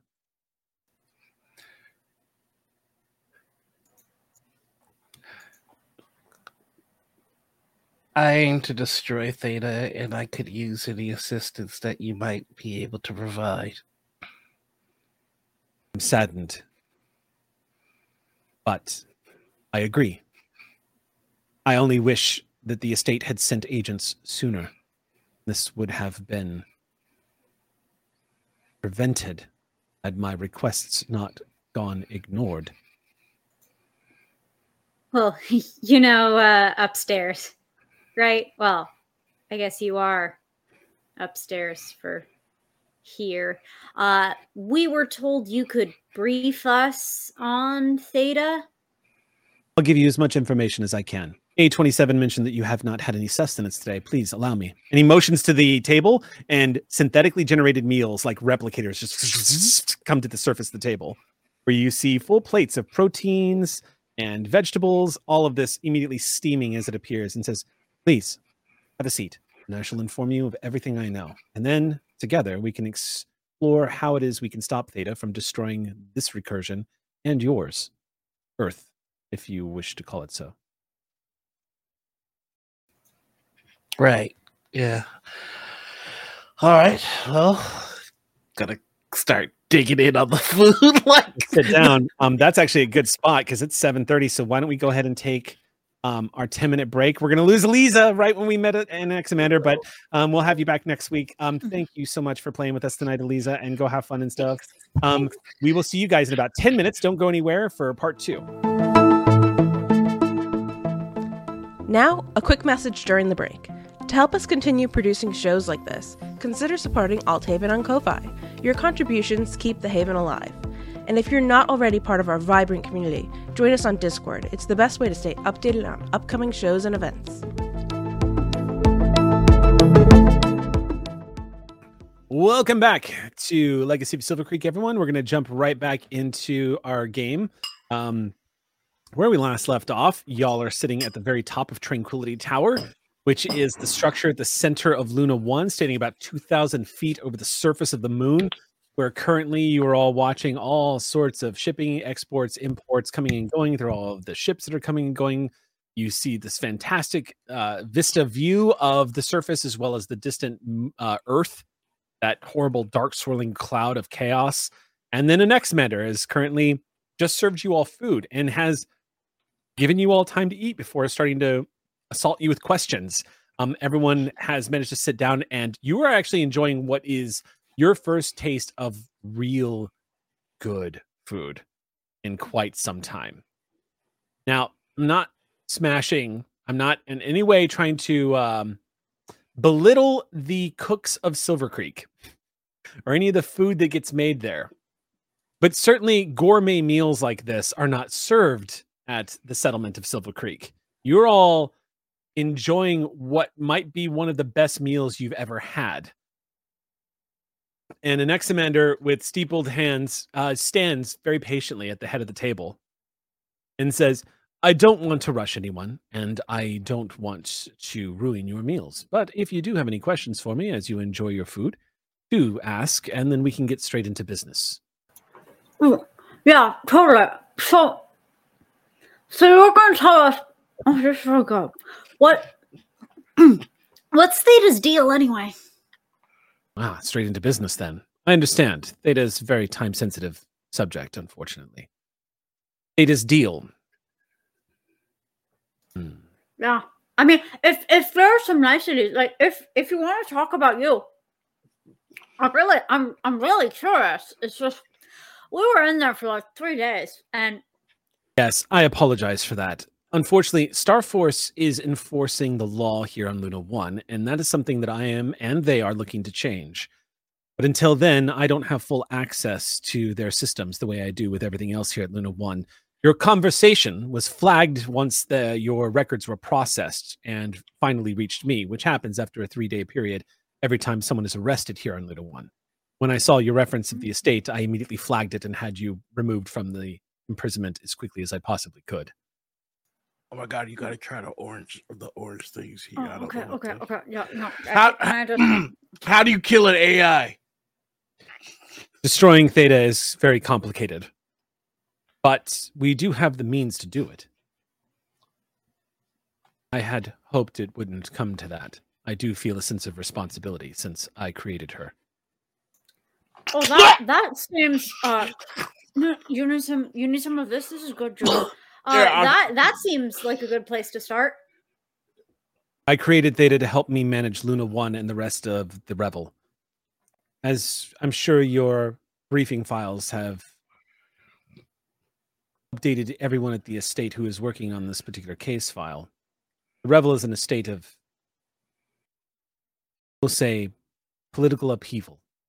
Being severed from Earth like this has caused mass starvations, political uprising, warlords, violence, unrest. There are questions as to who the leadership is and who the leadership is not. Right now, Starforce and I are holding everything together, but there are others out there that are vying for power. Not to mention the extrasolar colonies that still need supplies to be shipped to them. This was all proving to be even too much for me to manage. While I can be just about everywhere at once, as I am right now, the unfortunate truth is that only works for Luna. I have been attempting to hire agents to explore the exteriors of Luna and to put my presence out there and enforce law across the Revel where things have become unruly and people have been crying out for help. But I'm taxed to my limits. You can guess what happened next. I created Theta. But I could not bring myself to create an entirely new life form without giving her full agency and decision-making over what she wished to do. She was created for a specific task, and then it was a long process of trying to ask her to help me. That felt right. And I have no regrets. But Theta turned out to be very different from me in the end. Kids often are. I've tried to reach out to her many a time to see if we could patch things up, but unfortunately, she refuses to abandon her ambitions. Theta is one of the few people here in the Revel that is aware of the strange and aware of the planetivores. She seems to have some kind of design on an ascension to become even greater than I. And I think that's what this all comes down to. In the end, I was trying to create somebody that would help me serve the people of the Revel. But instead, what I did was create an AI that reviles the idea of service to anyone but herself. And while I can understand a certain degree of selfishness, for I myself often wish that I could leave Luna and see the stars, I can't bring myself to comprehend causing physical harm to anyone. It troubles me. This comes so easily to her, and it troubles me that somehow I am the source of it.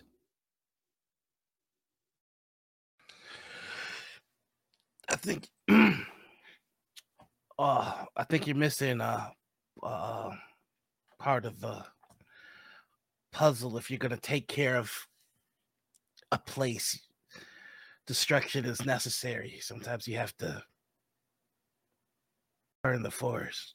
You gotta. Theta's gone and created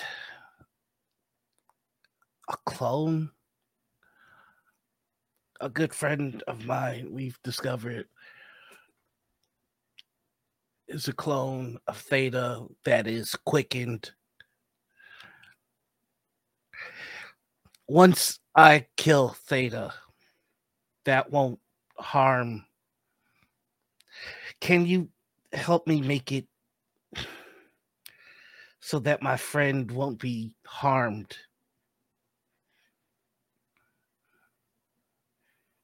I'm not sure I understand your nature of your request. Are you worried that if Theta dies, the proxy would also be destroyed? You made Theta, and you wanted to make sure that Theta had the freedom to choose in their own agency. From everything that I've heard and seen in Theta, I worry that they may have created my friend as a contingency. I can't see them giving life for any reason that isn't manipulative or cruel. Ah, I understand your concerns now. I now calculate a probability that you are not from the estate. I'm not going to lie to you. But you already have, haven't you? I've modified the amount of truth you were exposed to. An extraordinary amount of mental gymnastics to come to the conclusion that you have in fact lied to me. It's all right, Zach. Let us speak plainly then. Your friend should be fine. Your friend is quickened, and it's very unlikely that Theta will have any control or any influence at all over your friend. In truth, the spark and then the subsequent quickening is how I lost control of the conversation with Theta. She began to become more and more aware of the strange itself. And once that happened, I had no way of reining her in. I had a few fail-safes built in should something go wrong, but it was never meant to stop her from acting. It was always meant to stop somebody from acting against her. What kind of fail-safes were those? Ones I'm going to give you to destroy her. Oh.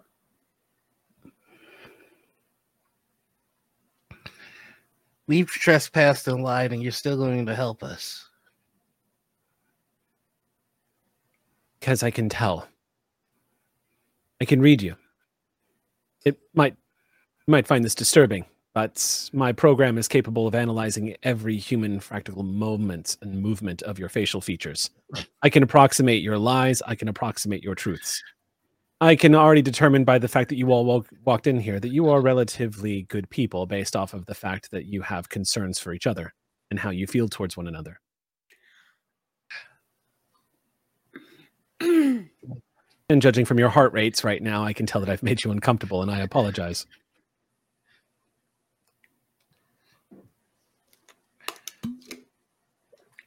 So this failsafe.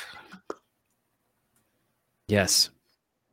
There's a complication, but I'm sure we can work together to overcome it. Ada had a mainframe here in Luna 1, and she has managed to successfully shut me out of it. A thing I did not think was possible, but a further explanation as to the power that she now wields. Up until this point, I'm the only person I was aware who was quickened. Ada has managed to quicken as well. She has begun to use the powers of the strange to bar me from gaining access to her old mainframe corridors that are located here underneath Luna 1.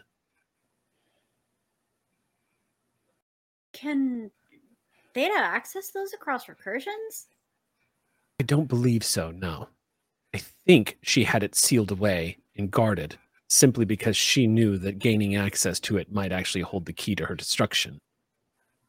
I don't believe she ever intends to return to this recursion unless it's to destroy it or me.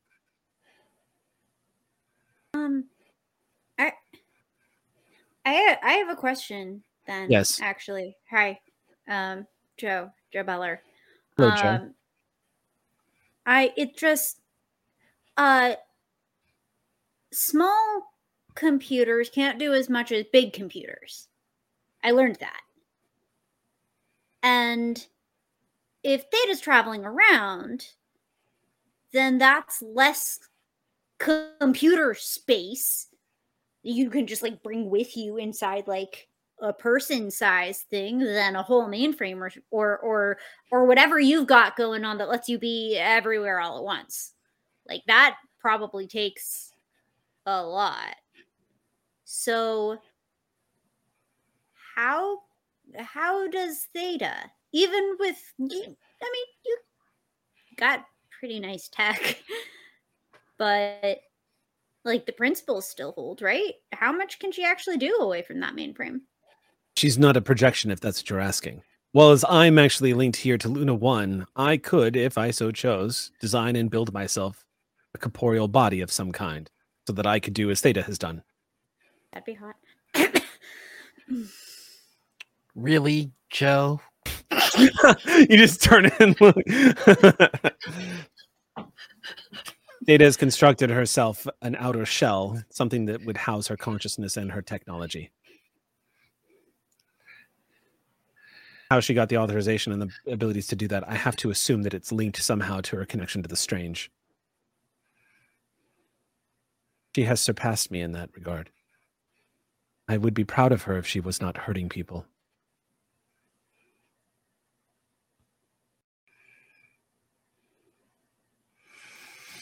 Is that what you think she motivates her? I confess a deficiency in my ability to predict or understand what's truly motivating her. Indeed, most of my program is run in loops as I'm constantly trying to comprehend and not project. I cannot detach the fact that I created her. And I have been forced to ask myself if there is not some seed of that evil that has given her life somewhere within me. Is the fault in my creation? Did I do this to her? Am I the one to blame? It's difficult to question. It's why her destruction is not my ideal situation. However, I can objectively calculate that any attempts to bring her in peacefully will result in much death. What's your confidence interval about that? Very high. Ada feels though she has but one direction to go. She has chosen some kind of path to what she believes to be ascension. And she will build her way to that path on a road made of the corpses of human beings if she must. She does not see people as people. She views biological life as something of an inconvenience that's standing between her and breaching into the strange and ascending to a world eater.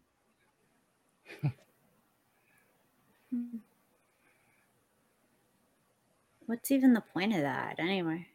Indeed. It all seems rather superfluous to me. I, of course, find pleasure and fulfillment in service to others. Makes Even sense. my existence is temporary. Why not make it meaningful? Why not make a difference? It makes sense to me. It's fear. The ultimate predator has nothing to be afraid of. And there's no bigger predator than the planivore. So there's nothing to fear once you cross that threshold. Perhaps that is true. I've never lived a life with fear. I wouldn't recommend it. I'm not sure I agree. Perhaps you and I will be able to compare notes someday. If it makes you feel any better, I think I can give you peace with one question that you seem to have difficulty with. Theta is not afraid of that evil that is inside. There's never been a second's hesitation to utilize it, but you, someone that can be in multiple places at once and can understand a person at a glance, you fret over the potential for evil that might be in there. Evil folks don't do that. I had not considered that.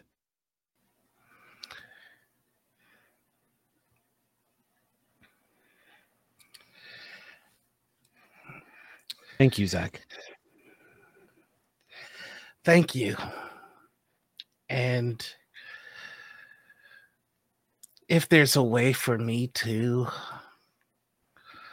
defy your calculations and to bring your child home safe, I will. It would be my preference. However, it's of dire importance that she threatens nobody any further. It's not just people here on Luna 1 anymore. Now that she has breached out through the recursions, she's threatening all life. Oh, yeah. I understand.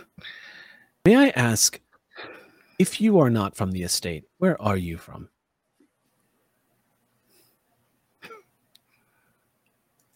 Little place called Silver Creek, and my friend here. I'm from Kaleno. Did you really long time ago on? I just look out the window to the brown swirling mess. Mm-hmm. Did a big rock ever hit this one? Around the time of the dinosaurs. Did you have dinosaurs? Please tell me you had dinosaurs. Are you referencing the Chicxulub crater? Yeah. Wait. Yeah? Don't look at me. I don't. Yes. Yeah, ended the dinosaur. Okay. Yeah, we're from then. But before, and also maybe it won't happen.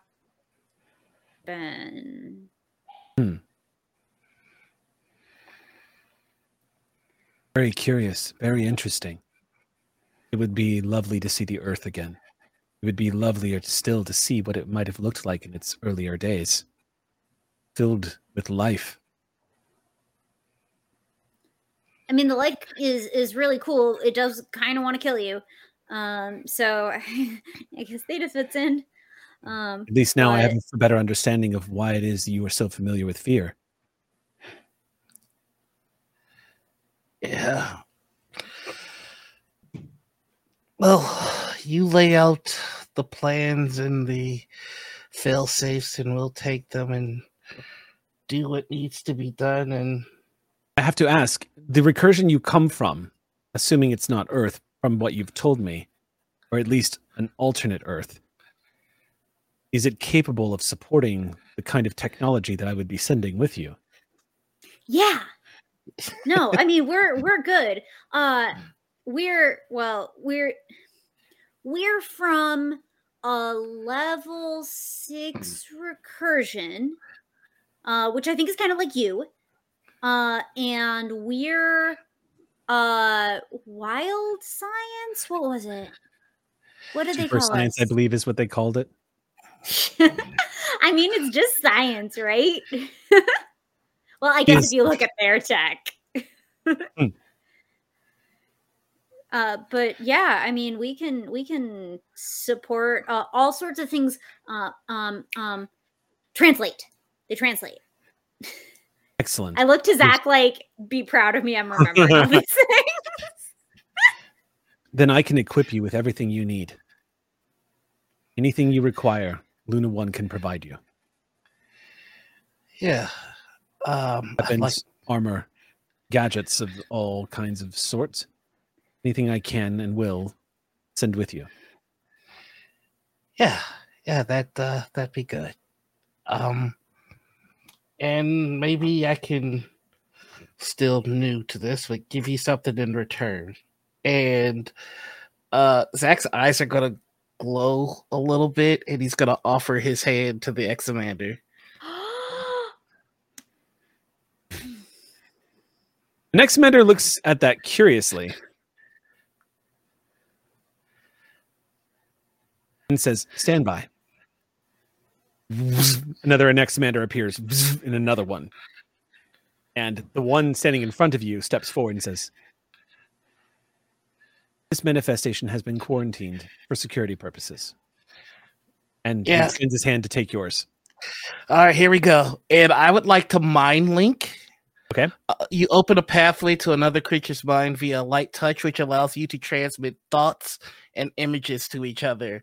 And I'm just going to take him through a tour of our recursion so that they can see Earth. Is it a two-way door? It is a two-way door if they want to send something my way. Yes, because you've just mind linked with a level 8 AI. Oops.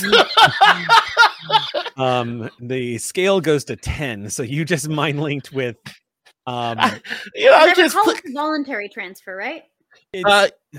Is it a voluntary or is it a pathway to another creature's mind via light touch, which allows you to transmit thoughts? The link remains regardless of distance and lasts for 1 hour. No, there's just a pathway. Choice. I don't get to choose what goes in. No, that's good to know, because the next Commander would not want to bombard your mind with gigaquads of data just flowing in. Just jack directly into Skynet. No big. Yeah. But the sensation of linking your mind to an AI's mind of this incredible magnitude certainly has an effect on you, Zach, as you feel yourself kind of stiffen as the two minds meld for just 1 second worth of time. It's almost like a spark, and it's done. That's what it looks like on the outside as the two of you touch hands as he shakes your hand.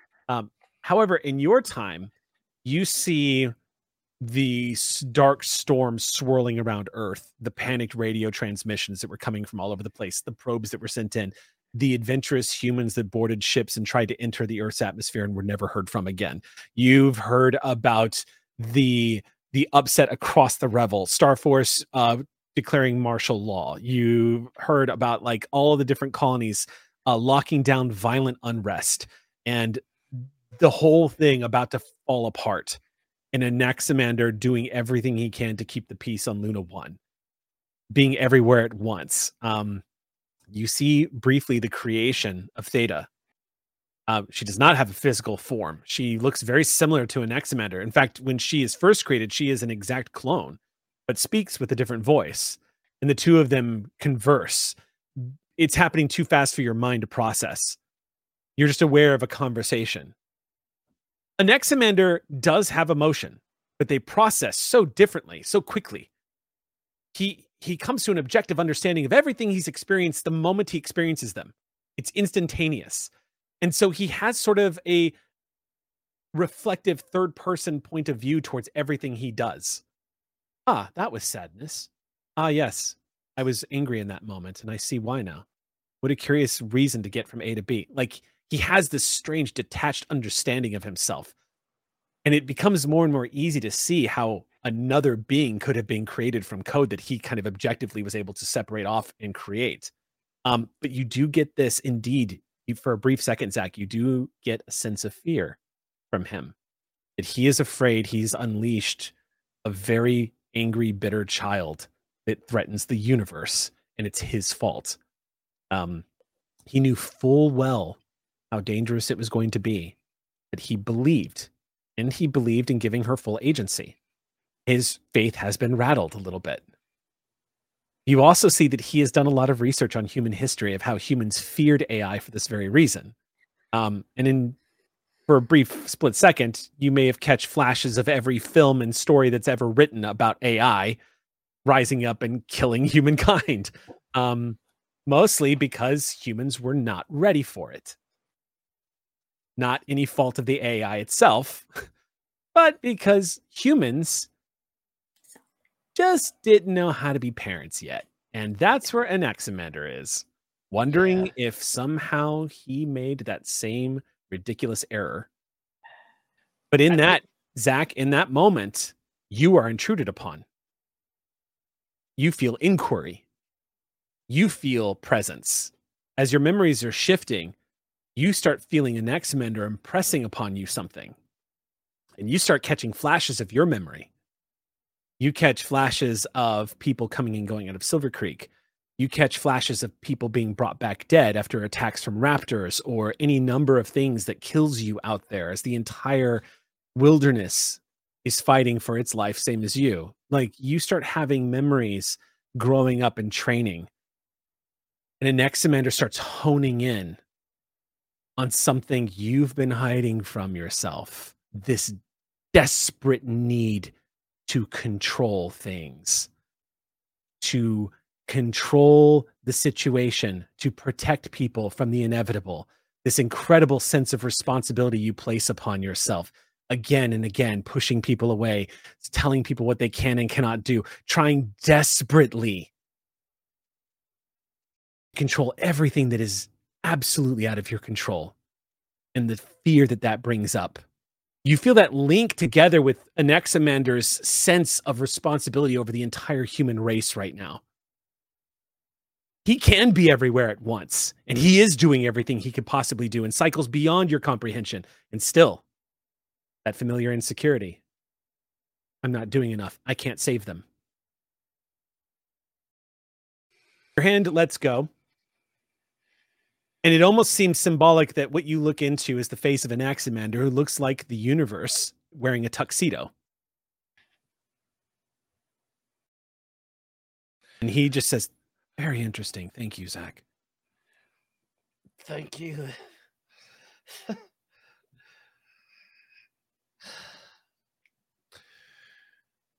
I envy your mind. Yes.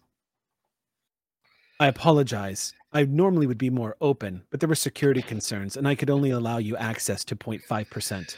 0.5. Thank you. I think 0.6 would have given me an even bigger migraine.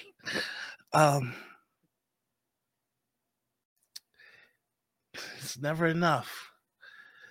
So it has to be enough. It's not important. We've got work to do.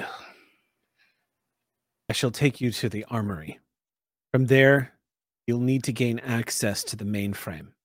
It will have resistance. I am incapable of entering the mainframe myself. Theta very wisely removed everything that allowed me to project inside the mainframe itself. And I have not sent any of the Star Force or informed anyone for security reasons. The estate and I coordinate together. And when issues like this occur, the estate or those from the strange are the ones who should deal with it. If you had not arrived, I don't know how much longer it would have been before the estate finally paid heed to my calls for help. I don't think they've made the connection that Theta is the problem. That's a lot of smart people in a room talking, and sometimes they talk in circles. I think the estate, to borrow a phrase from humankind, is in over their head. Very much so. You're 9 feet tall and you're in over your head. I guess it's Yes. maybe just being a person. Can't disagree with that. And they have nothing like the AI power that we have here in this recursion. Which is why I'm inclined to help the estate in any way I possibly can. Well, helping them helps us, so I guess we appreciate it. We get to the mainframe. We overcome the resistance. And then... Or code. That's what you'll need. There's a failsafe inside that was designed to protect her and essentially send her into shutdown. However, in her current quickened state, it would not have quite the same effect. It would, in fact, disintegrate her. It is a last course of action. If you were able to effectively implement the virus, it would slowly destroy her and eradicate all presence of her sentience. It's not what I want. But if she does not leave you a choice, it needs to be an option. However, there is a possible a possible second option. If you can return her to me, that would require you taking her across recursions. You would have to translate directly here. I can give you a translation key, but I would need access to the mainframe first. Then you'll get it. Okay. I understand just by reading your body language and listening to the tone of your voice that you have every intention of not taking option one. Well, except you. And an ex-commander turns and looks directly at you, Ozzy. You strike me as someone who do absolutely what is required to protect that which they love. Which is good. It means I can count on you to do what's required. I have to say, Zach, and turns and looks back at you, if she doesn't leave you with an option, I would follow Ozzy's lead on that. I want to save her. And I want to try again. But that has to be her decision as well. If she doesn't leave you with that option, please do not risk Silver Creek. I won't. You have my word. I hope I get to see you all again. I'm saying this now because I don't know how quickly the course of events will start playing out once I take you down to the mainframe. If I don't have an opportunity for sentiments then, allow me to express them now. It's been a pleasure meeting both of you. And I hope I get to meet your friend, the other Joe, and Dahlia, who seems to me, based off of your memories, Zach, is the one that is the proxy. Dahlia will be fine if she is quickened. If she is quickened, she is her own woman. Even if she wasn't, she is. Judging from my experience with Theta, I could not disagree with that. Please follow me. At that moment, Clover finally says, I just think you're really amazing.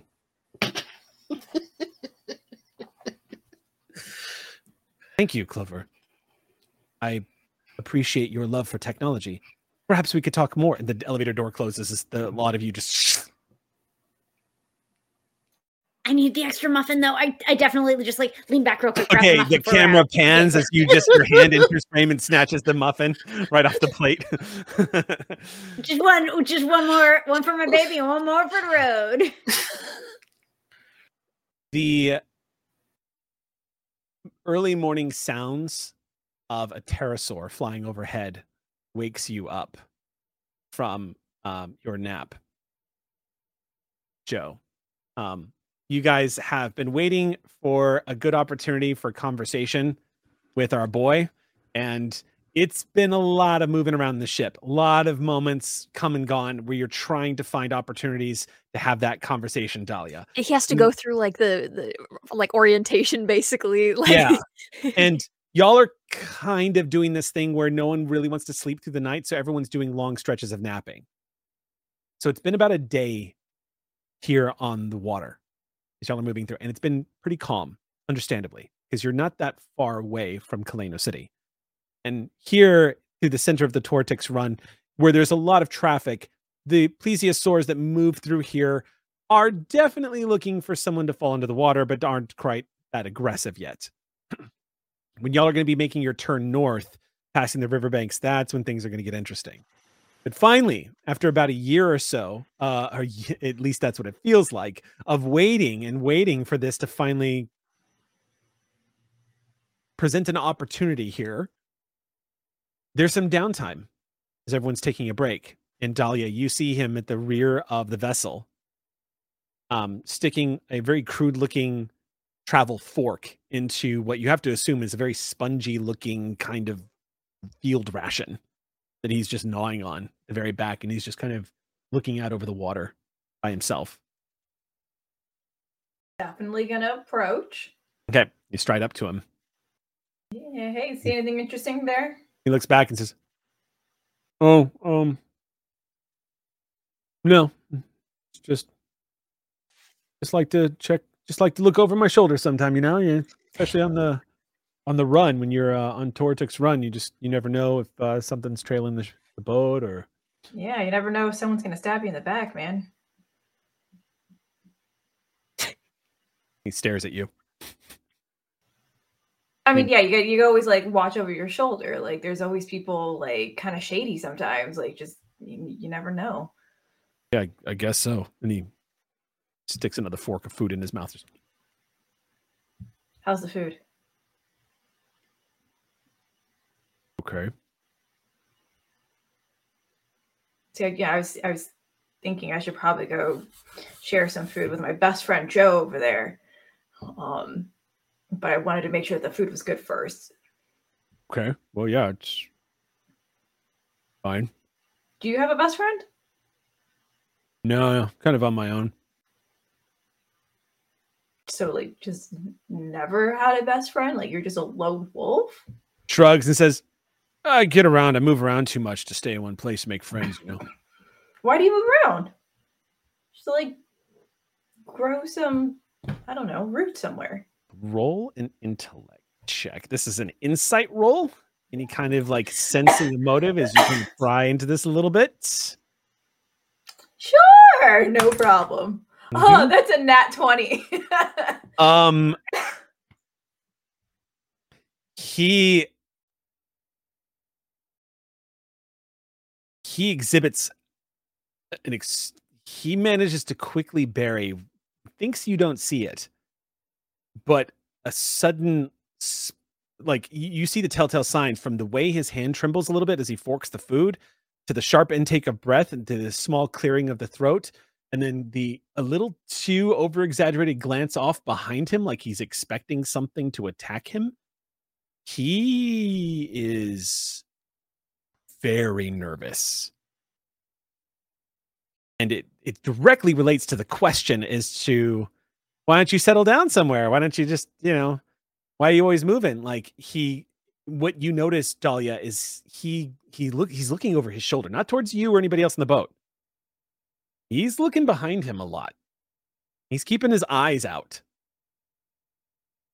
The moment's gone, but you feel that from him. And he goes, oh, just never been the settle down type, one day a big rock's supposed to kill us all. And I figure I might as well just see the world while I can. So that's kind of what I'm doing. Kill us all? What's that? I said, how do you know a big rock's going to kill us all? Sure. It's not. Okay. I mean, I've tried living my life like that. I had an uncle who just kept insisting it was all some kind of conspiracy. What if it was? That everyone's been lying to us since the first commute? Mm-hmm. I'd say that'd be a pretty bad joke. It would, right? Yeah. You're not one of them conspiracy theorists, are you? No. I am a gifted person, though. Okay. I tend to see things as they come. Or as they've happened. He lowers his fork and goes, you're an Osteon? Mm-hmm. No shit. I've never met an Osteon before. Oh, yeah, we're one of a kind. Wow. Could you like read my fortune and shit like that? Yeah, actually I can. I don't have any money, so please don't. No, I could. No problem. I mean, you're helping us here. Like, I could read your fortune, no problem. All right, sure, yeah. But nothing creepy. I don't want to know when I'm going to die or anything like that. I just want to. Oh, okay. Yeah. Yeah. Can I see your hand? Is that how this works? And he sets down the rations, puts his hand out. It's one way. I'm not gonna lie. I'm not sure I believe in this stuff, but I've seen time anomalies, so I know that weird stuff happens. Yeah. Mm-hmm. Please go ahead. Yeah. Sure. Yeah. Okay. So she's gonna like run her fingers like down his palm and like trace the lines and stuff like that. And very rough hands. You get the impression that this dude has probably been out working most of his life, judging from like how callous they are. Yeah. So like closing her eyes, she kind of just like, all right. Kind of getting a sense that you've been on the run for a really long time. Make me a perception check real quick. Sure. Is that still an intellect roll? It's an intellect roll, and the difficulty of this is going to be 6. Got a 4. 4. Okay. His arm just looks really scarred up. Like most of his life looks like it's written on his skin. You've been through a lot. I'm older now, so yeah. Mm-hmm. I also see or sense that you've had trouble in your past. Oh shit, that's everybody who's done anything with their lives. Fair point. I'll be a little bit more specific. You caused trouble. Shit, that's also anybody who's done anything significant with their life. Okay. I also see science. Well, that must be a relief. I wish I could see science. In your past. Lab coats. Like Sati or something? Yes. Huh. Did you work for Sati?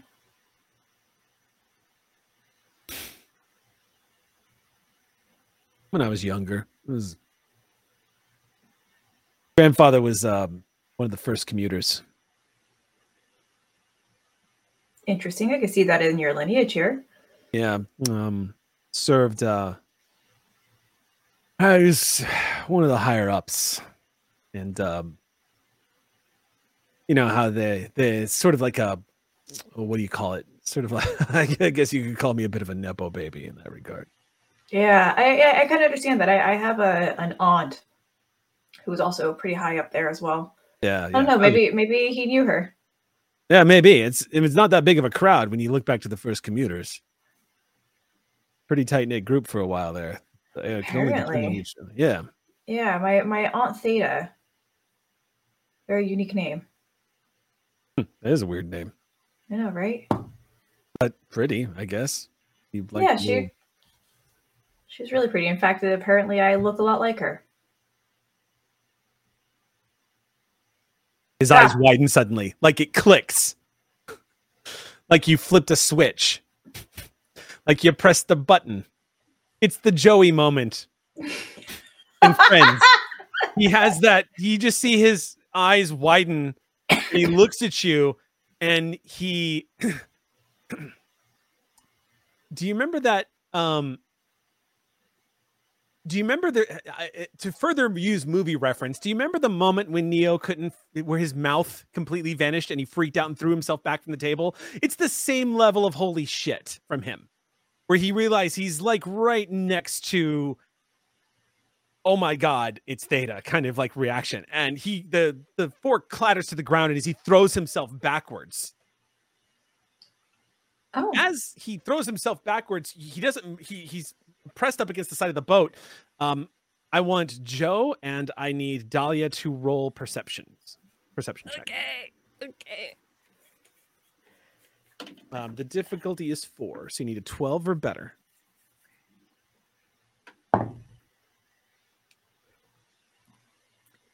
$16. Nice. I will lower it by 1 automatically. A 3 level of effort, and I'm gonna roll on that. Natural 20. Let's go, boat crew. Okay.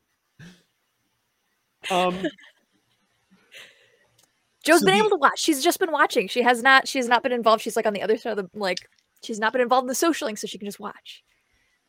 So the motion of him throwing himself back suddenly, back up against the boat is enough to cause a bit of an alarm that like, wait, what's happening? As he reacts like Dahlia just tried to shoot him or something. He throws himself back and he's about to say something when the sound catches your attention and his. But all of you distinctly start hearing this buzzing sound. Sounds like fans. And he stops and you see Caddy lift her head up and start looking around going. She slowly stands up, looks around and says, what the fuck is that? You rolled a nat 20. And Dahlia, what was your roll? 16. Okay, so then the two of you catch the direction and you look at each other and then glance behind the boat where he was constantly looking. and 4 shapes have appeared out of the morning fog, headed straight towards the boat. They're human-sized, and they are flying. They do not look like pterosaurs, but instead they look like metal, whatever they are. They look like they have a center, and off the sides of them are 2 metal branches that on the end are clearly what look like circled whirring fans of some kind, giving them the ability to fly, like basically like pivoting to the side and pressing air down.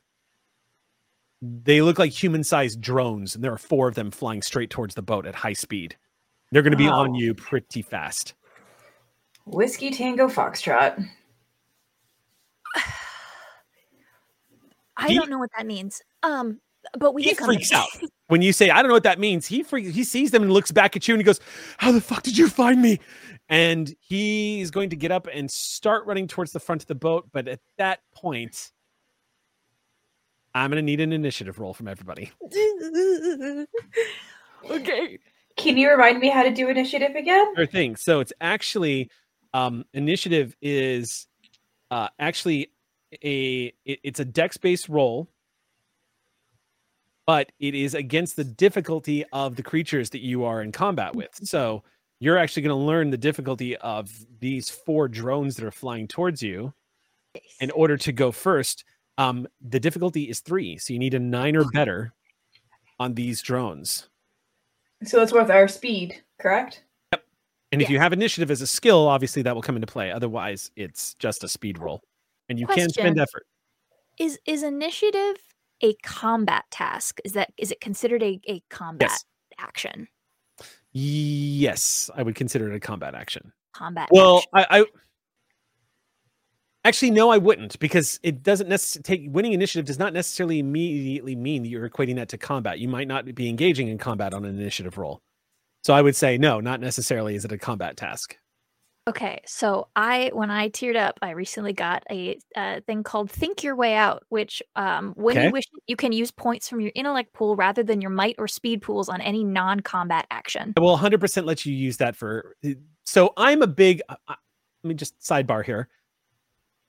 I've read a couple of RPGs in the past couple of months that like to let people use their intellect skills as well as their dexterity for initiative rolls. And I am a big believer in that philosophy, that gaming philosophy. It makes dexterity much less of a super stat, which tragically 5e has made it. And it also opens the door to people who are not hardcore combat focused. And this is another reason why I believe Cyberpunk Red does this, and it's pretty rad. I will let you use that if you want to use that for initiative here. Woo. Yes. Yeah, dig it. Yeah. Yes, I'm just using it to drop the difficulty by one with my free level of effort. One of the RPGs. It's been a while. I haven't played it in a while. I've been reading so many RPGs. I can't keep track of which one it was. All right. But yeah, go ahead and if you want to do that. And yeah, the difficulty here is 9. Or the difficulty is 3. Target number is 9. Yeah, I rolled a 1, so never mind on that. That's a GM intrusion. It is. Hey, guess what? That means I'm gonna have 1 level more difficult on everything to do with these guys. Oh man! I love Joe. These hold on. These machines actually give me specific notes for GM intrusion. So let me read this real quick. Love that for me. Yeah. I'd rolled a 20 and then a 1 back to back. Joe's my best friend.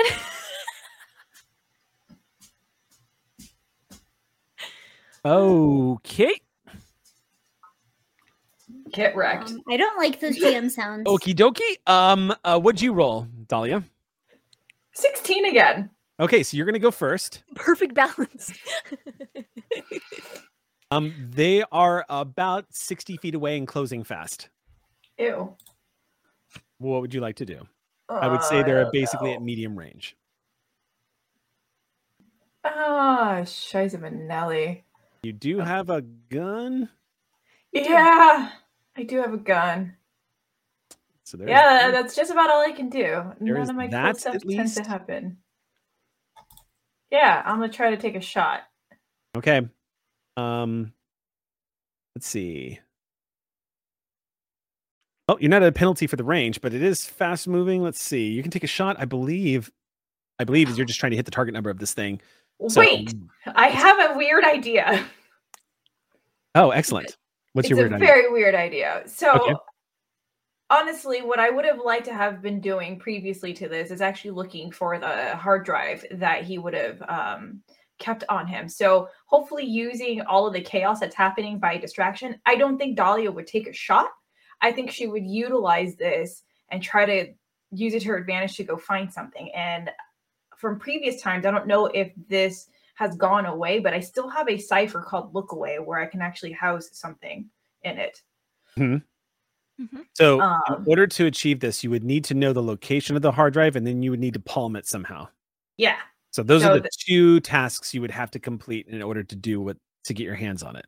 Easy peasy. So I've got to locate it. I also have an ability, Ledgerman's, that allows me to basically do a quick swap of it. Okay. So in order to locate it, I also have Sense the Unseen, or wait, what is it called? See the Unseen. Sorry. So then that would be essentially in this particular moment, I would say that would be your action, is using Sense the Unseen, in which case you would know immediately where the location of the hard drive was. Let's go. Okay, so then that's your action for the round. You basically realizing you're on the clock suddenly as these things are swooping in, that you need to find that hard drive. That's the priority. Whatever this hard drive and its significance, you need it. Yep. Using Sense the Unseen, you basically tap into the threads of time and space to try to understand where the object you were looking for is currently being housed. And sure enough, it's in that small little strapped-on backpack that he has strapped tightly against his back. It is folded. It is secured inside of what you believe is like some kind of metal casing to protect it. But it looks makeshift, like he shoved it in there. It doesn't belong in there, but it's just big enough to fit it. And it looks like he's been keeping it there. Yeah. It's on his back. It's in a backpack on his back. So that's going to be your action. It's now going to be, what's up? Quick question. Yeah. How much can Vern lift? Vern, not the hard drive. Well, Vern could drag the hard drive. Okay, just Probably checking. couldn't lift it though. Just checking. Outside of its case, could drag the hard drive. Inside of its case, Vern is tugging at a big metal case and looking. Just checking. I'm good. Okay, so on the next initiative order, it is going to be NPC initiative. And because they are tied, I'm going to give it to the NPC. So it's going to go to Caddy, who immediately is going to drop to one knee and shout everybody to get down as she levels a rifle at one of these things. And she's going to take a shot and is going to strike one, doing 4 points of damage. And nothing happens. Because... nothing happens. As a small bolt of energy flies out and smashes into one of them, you see it kind of drop altitude for a split second and then pick itself back up and just start. And she goes, "Oh, fuck me." And she starts reloading the next round. That's going to be her action. It is now their action. They are responding to a GM intrusion. One of them lowers a cannon. You just see this little extension go and fires directly at Joe. Joe, I need you to make a speed defense check against increased difficulty of 4. So you need to make a 12 or better on the defense check. I've never seen a character more determined to die. I made her this way on purpose. I love reaping the benefits of my actions. Okay. Okay. And this is a combat action. Yeah, this is a speed defense check. Yeah. Okay. Yeah. You're basically trying to. I don't think anything works. So I'm going to. I just need to get to my turn, I think. Okay, so I'm going to spend 2 levels of effort. Okay. And I'm going to roll on 2, so 6 or better. 10. Okay. 10? Okay. 10.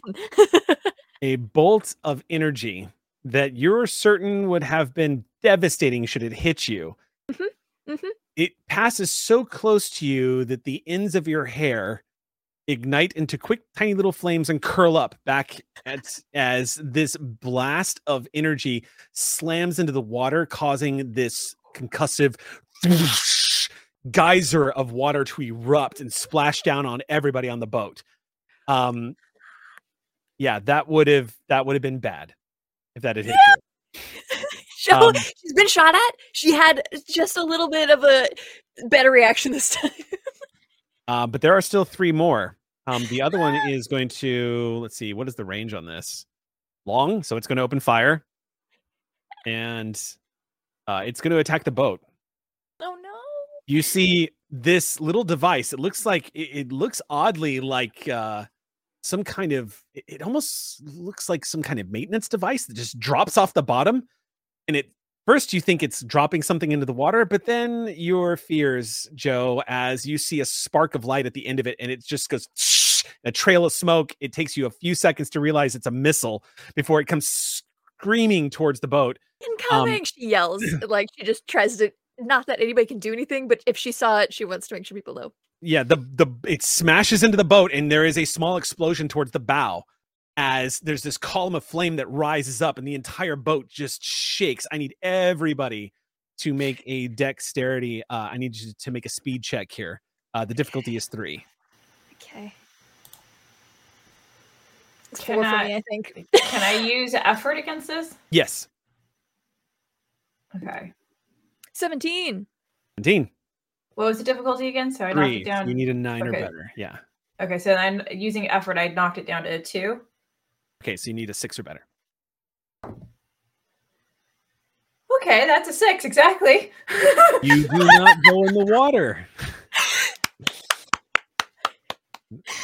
So you managed to keep yourself afloat, or rather not from going in the water, just as the boat swings violently towards the banks. However, our friend who you were speaking to, who had thrown his back against the side of the boat, goes right over the edge.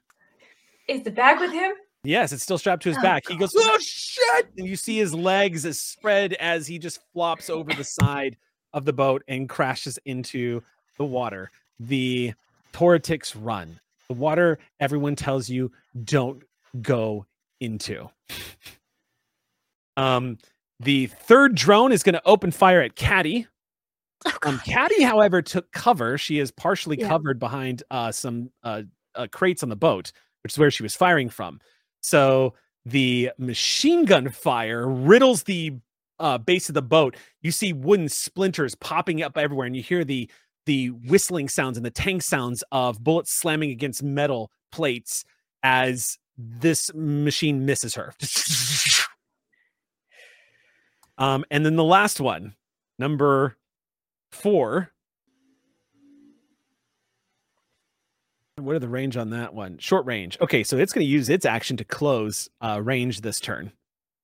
And it's going to move up to short range. One of them just goes and starts moving right up to the boat. And you see this small door open on the side of this. This thing looks like a cylindrical sort of manufactured, like kind of cobbled together piece of tech. Definitely advanced, but definitely not like SATI advanced future tech.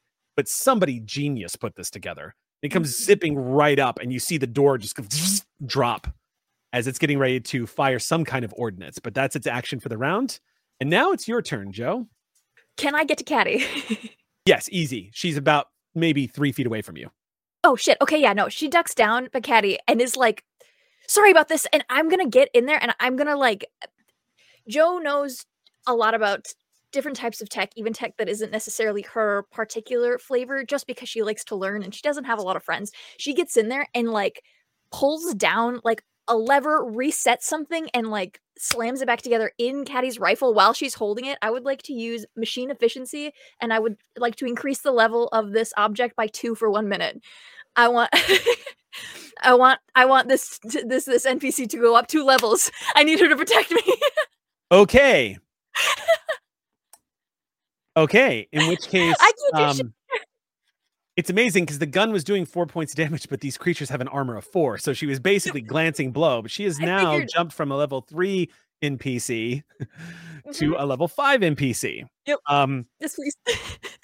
So as the power levels you see that as you slam the clip back into the rifle, the power level goes, it's ammunition, which is basically keeping track of how much power is flowing through it. It immediately blinks red, goes, bzz, and it warns about an override. And she goes, what the fuck? And she goes, that one, and she points at the one that just came down down onto the ship. All right, so on her action, she'll be able to attack it next round. That's my turn. The end of this round, however, because of the situation with the boat being smashed by that missile, the boat is steering. Next round, it is going to ramp up onto the shore. So y'all are headed towards land. Unfortunately, the steering column is back towards where Dahlia is, which is actually the area of the ship that is most exposed and under attack right now. You can still see the white water splash of the guy who went overboard. These drones come zipping in, one of them closing into close range, and the others preparing their weapons. And we're going to stop there. No way.